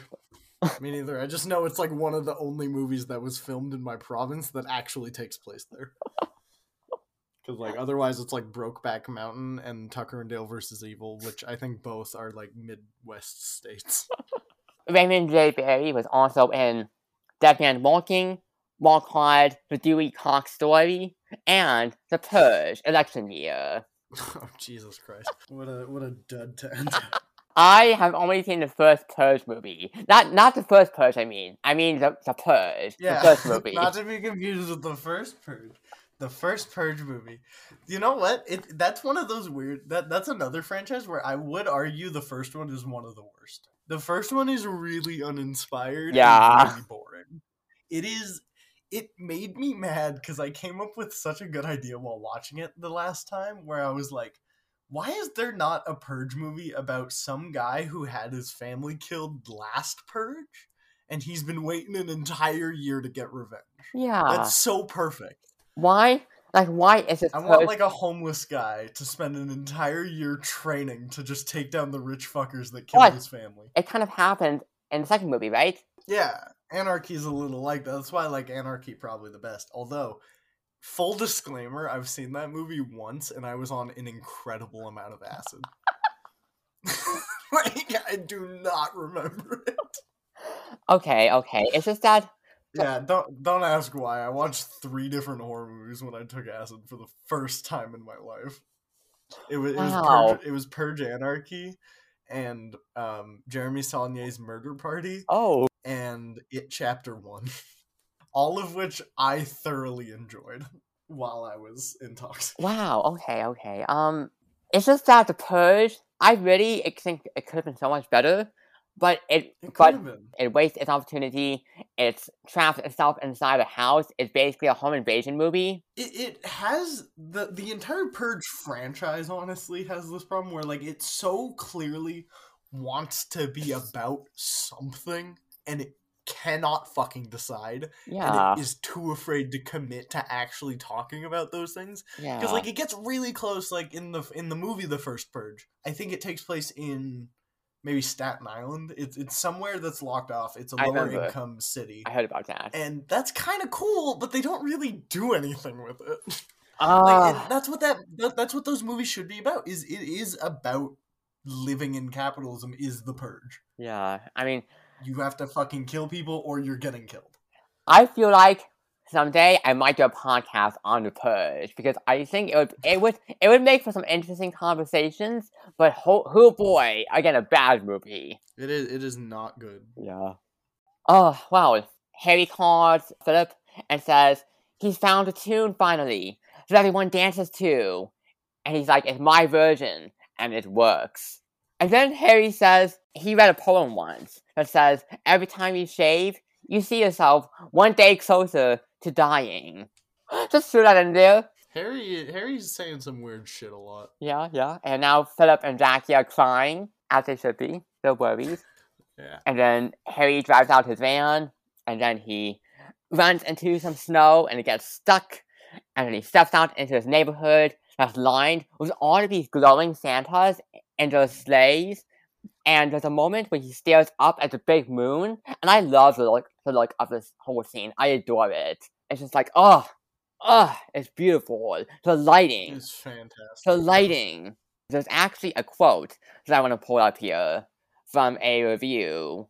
It's a review by Tom Huddleston from Time Out, who gave the movie a score of 4 out of 5. And Tom Huddleston said, it's a great looking film too. One shot of a suburban street lined with glowing reindeer looks more like Spielbergian sci-fi than low-budget horror. Bizarre, fascinating, thoughtful, and well worth a look. I'd agree with that. It's a very fantasy realism movie. Yeah, definitely. I mean, I think it really works with the subject matter. I think it's one of definitely the strong suit. Definitely. Is the way it's not afraid to kind of get weird with it within reason. Even the same individual says, in contrast to most slasher flicks, this isn't about anything as simple as revenge. Jackson's concerns are bigger. Social responsibility, personal morality, and the gaping gulf between society's stated aims at Christmas time. Charity, hope, goodwill to all men, and the plight of those left on the outside, the children, the mentally ill, the ones who don't fit in. Yes, I agree with that. I agree with that. Yeah, I completely agree with that. I think this is a very good-spirited... I talk a lot about mean-spirited horror movies. Like, those Terrifier movies are incredibly mean-spirited. I'm sure they are. I would argue this is one of those really good-spirited horror movies that has no right to be as good-spirited as it is. Interesting. Okay. I think it takes a really decent moral high ground that I honestly don't even disagree with. Like, I understand why Harry doing what he's doing is bad, but I also get why he's doing it. Again, yeah, 100%. I support him except for the creepy shit he does to kids. That's unrelated. But I support him, like, delivering the toys and stuff, and yeah, and he kills he wants to kill those executives, which I get. Yeah. But the executives are still alive, though, unfortunately. Damn it. Yeah. And also, the big moon, when he stares up at it, set up for later. Oh, yes, it is. Yep.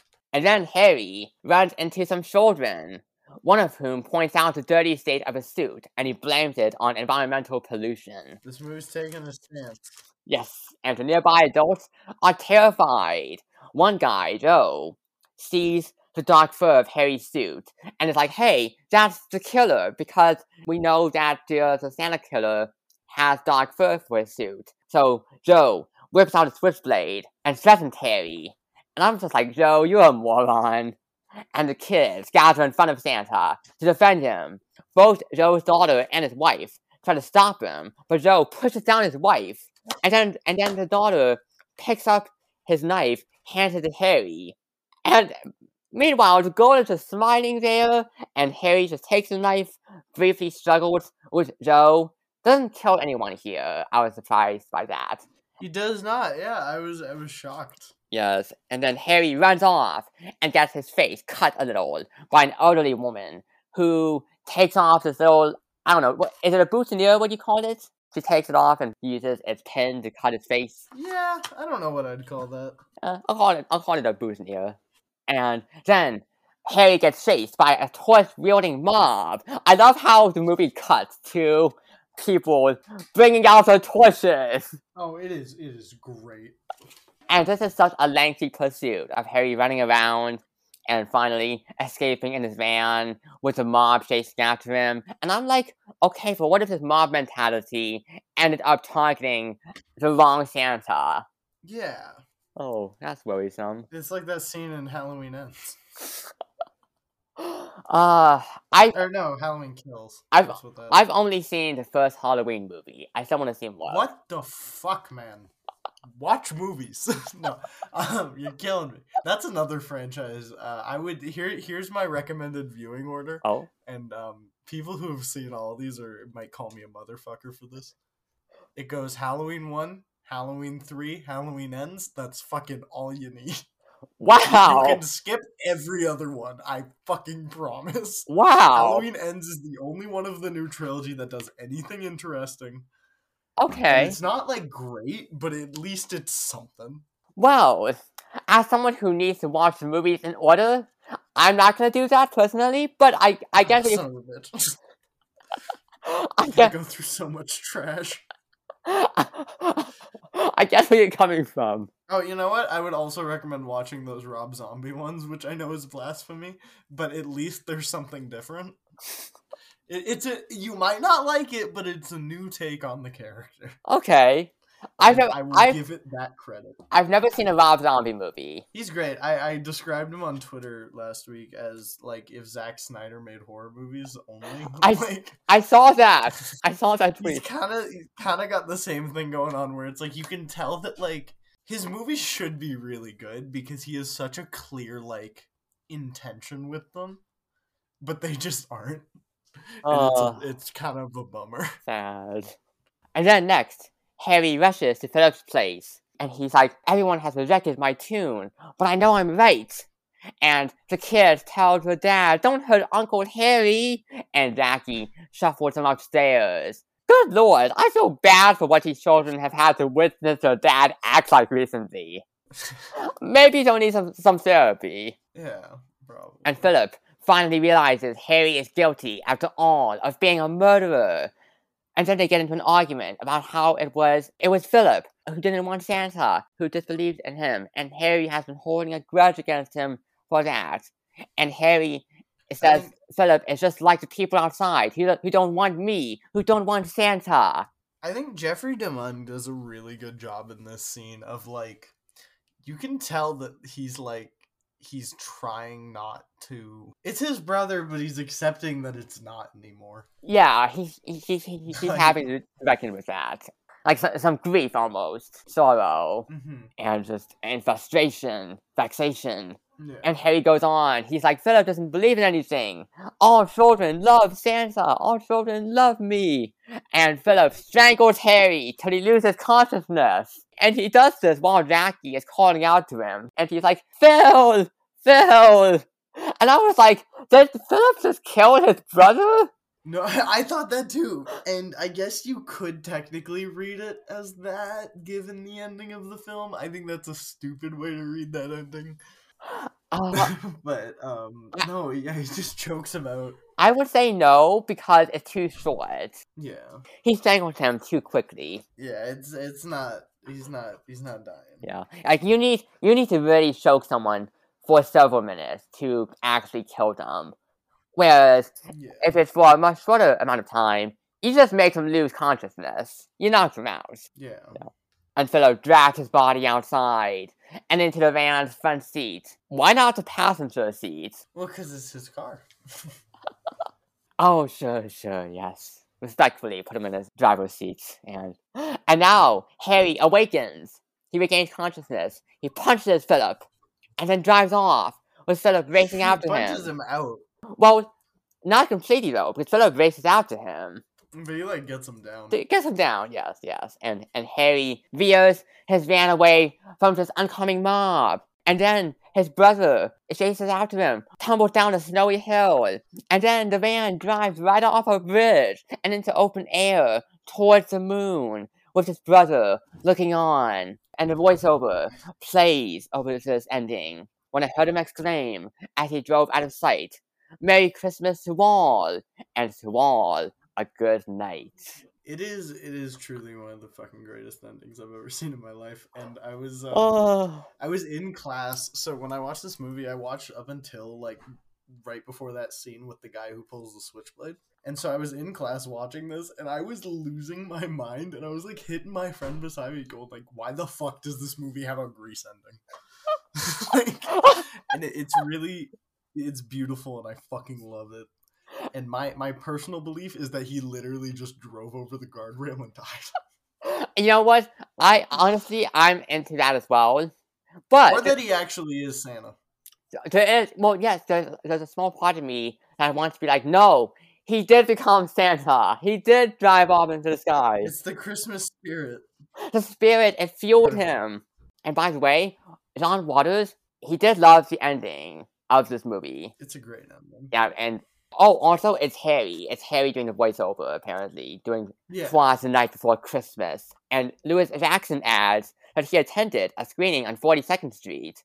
Quote, and the audience was throwing things at the screen. Waters understands the frustration as, quote, exploitation audiences always have a certain trouble with surrealism, unquote. Yeah, I don't get it. People hate it when movies try to do surreal endings, and I'm like, yeah, that's what a fucking movie is. Like, also, movies have always been surreal. Have you seen The Cabinet of Dr. Caligari? That movie's a fucking century. I need to see it. I don't love it. Of that like early era of cinema, it's not my favorite, but I understand the appreciation. Okay. It's a beautiful movie. Apparently the scene where Harry breaks into a house and kills a man in bed was shot in a real house, but the homeowners wouldn't let them film in the bedroom. Who lived there? Asked Waters. Ozzy and Harriet? They had to build the bedroom at another location. So, is John Waters doing the commentary track for this movie? There is a commentary track with him and Louis Jackson. Oh, it's both of them. That's awesome. Yeah.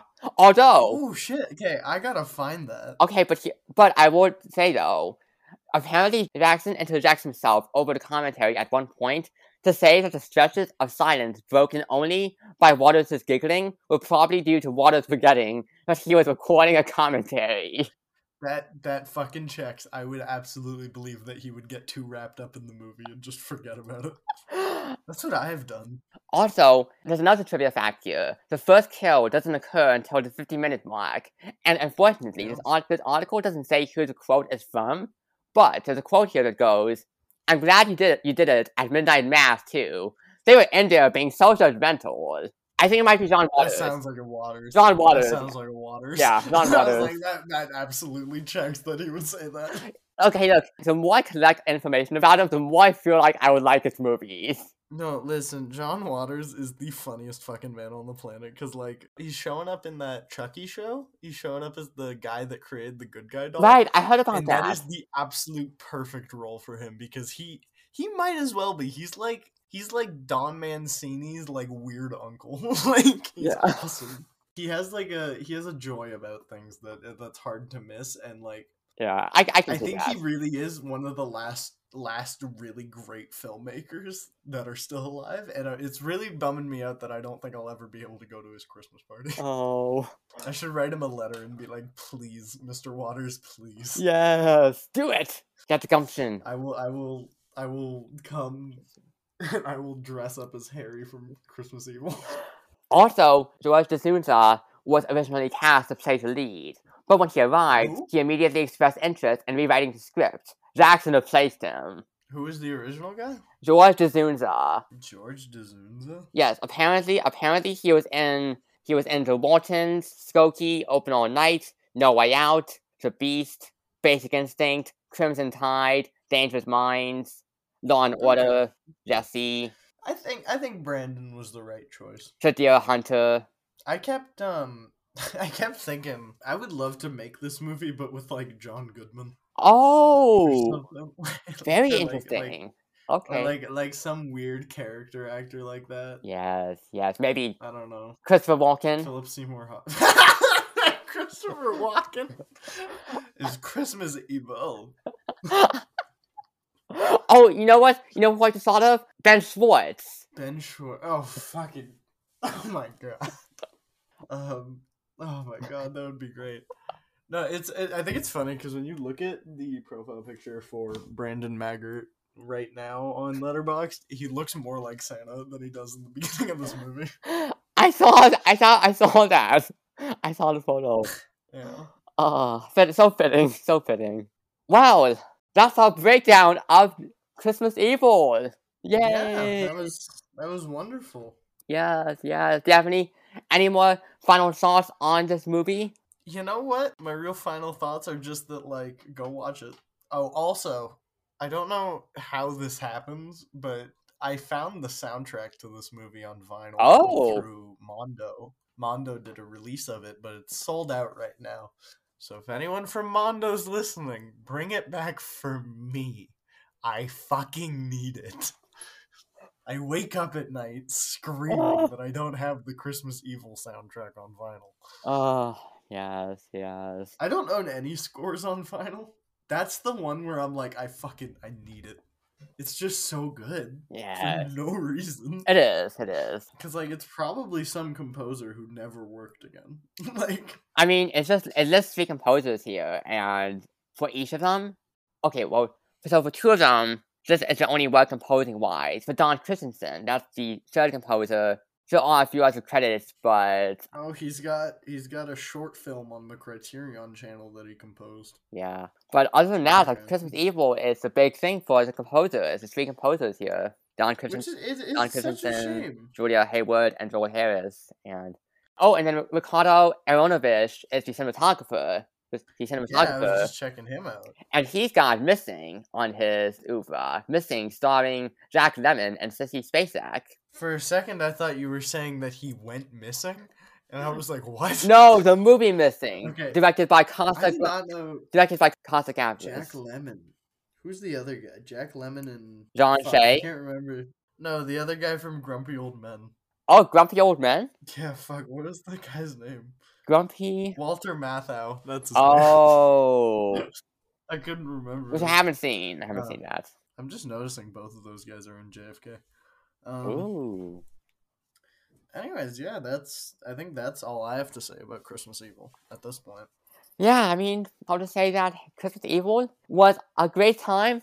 I'm glad that when I reached out to you, Robyn, that you suggested it, because otherwise, I don't think I would have checked out this movie anytime soon. Yeah, it's one of those movies that you really got to convince people is worth the time. I find because it sounds fucking terrible. Yeah, but it's actually good. It's actually good. It is. And it is very good. I mean, again, the visuals, the acting, the themes. I got it all up. Harry Styling. Yeah. I feel like Harry should be on more lists of iconic horror characters. For sure. Like, I think this movie deserves the notoriety that Silent Night Deadly Night gets, because it's the difference of, like, both of these movies are really fun to watch because they're not made by professionals, but one of them was made as a good movie, and then the other one's Silent Night Deadly Night, because all of those movies are garbage trash made for garbage trash. Whereas this one was like, let's do a character study on a guy that really likes Santa, and it's a very wonderful character study. It's and he's processing his Christmas PTSD. My official actually, I'll wait for the good word to get to that part.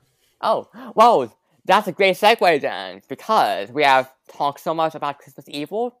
Now it's time to segue onward to Good Word. This is the segment where each of us gets to recommend something: a book, a movie, a TV show, a podcast, music, anything we want. So, Robyn, what is your good word? So my good word is including this movie. I think a wonderful double feature that would be absolutely hilarious would be I'm gonna recommend you do this movie. You take a 30-minute drinking break, and then you move on to Alexander Payne's The Holdovers, which is also a wonderful Christmas movie.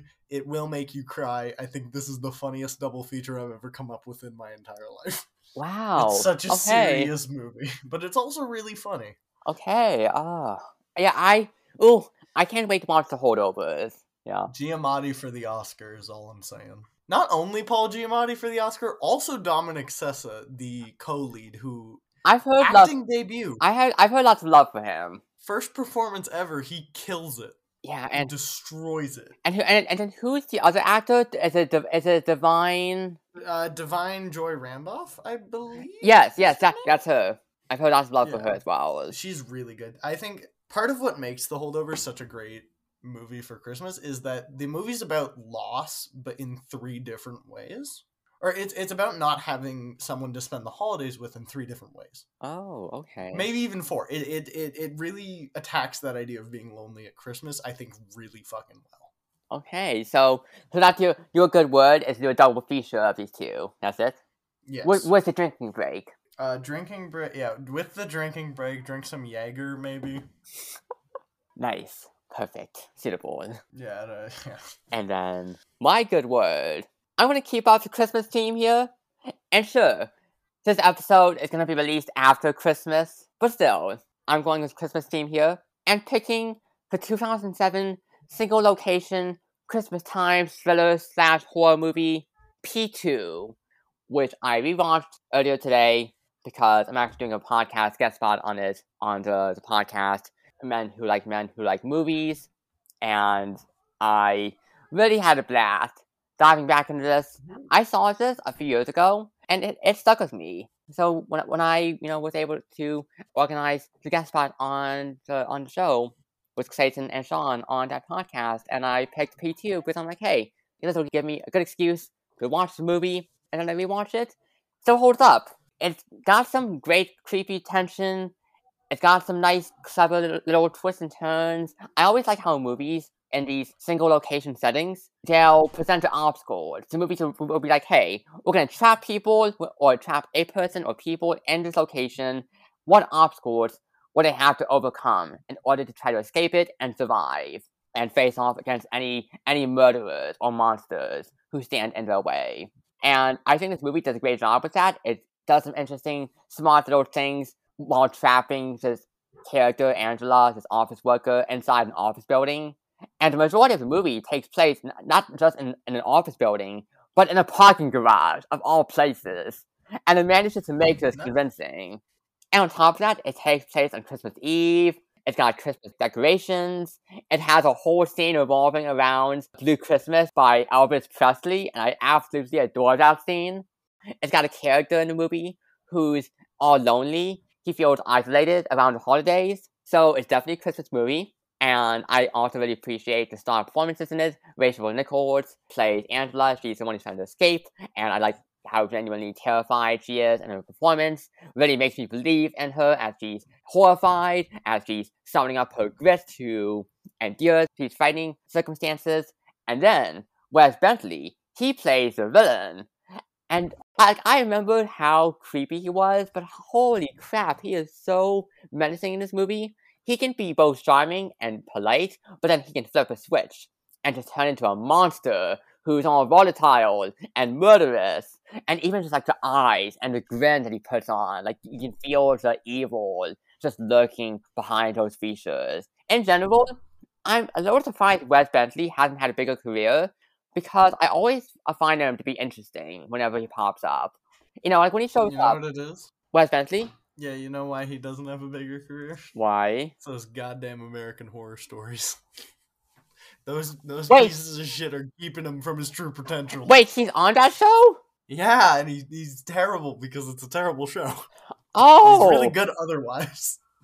He's really prevalent in Hotel, which is the worst season that I've seen. I stopped watching after Hotel. Okay. That's sad. Because, you know, again, I like him whenever he pops up. You know, he's been in stuff like Ghost Rider, Interstellar, We Are Your Friends, and yeah. I feel like no one knows about We Are Your Friends. Have you seen We Are Your Friends? I have not. It's a movie with Zac Efron, and it's about a DJ. It's about this DJ who wants to make his dreams big, go to Hollywood. And I remember watching We Are Your Friends a few years ago as well, and I remember kind of liking it. Nice. It can't get sentimental though at times, too mawkish sometimes, but I remember liking it. And Wes Bentley, isn't it? Oh, that's right, Wes Bentley. He was also in Pete's Dragon, the reboot. Nice. Yeah. Oh, Gone. That Amanda Seyfried movie that looks really bad. What does it have a score on Rotten Tomatoes? 12% on Rotten Tomatoes. Jesus. And 36% on Metacritic. But you know what? Someday I'll still watch Gone to see for myself if it's really that bad. Because you know what? It does have Amanda Seyfried and Wes Bentley. Yeah. Oh, hey, Sebastian Stan? Maybe. Oh, shit. And Jennifer Carpenter, which I guess fans of Dexter will love that. So, that's my thing. P2. Good word. Love it. And gory, too. Some great brutal violence. Nice. Robyn, thank you so much for coming on. Right. Promote your socials online with your stuff. Yeah, so I'm currently, if you want to find me on Instagram, I have an art account where I post my like paintings and photography stuff, which is just robyn.zabukovec.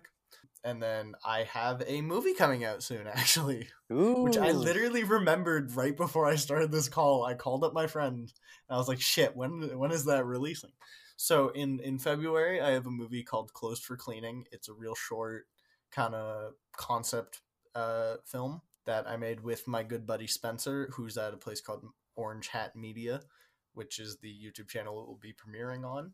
And it's a short little thing about a janitor being haunted by a demon.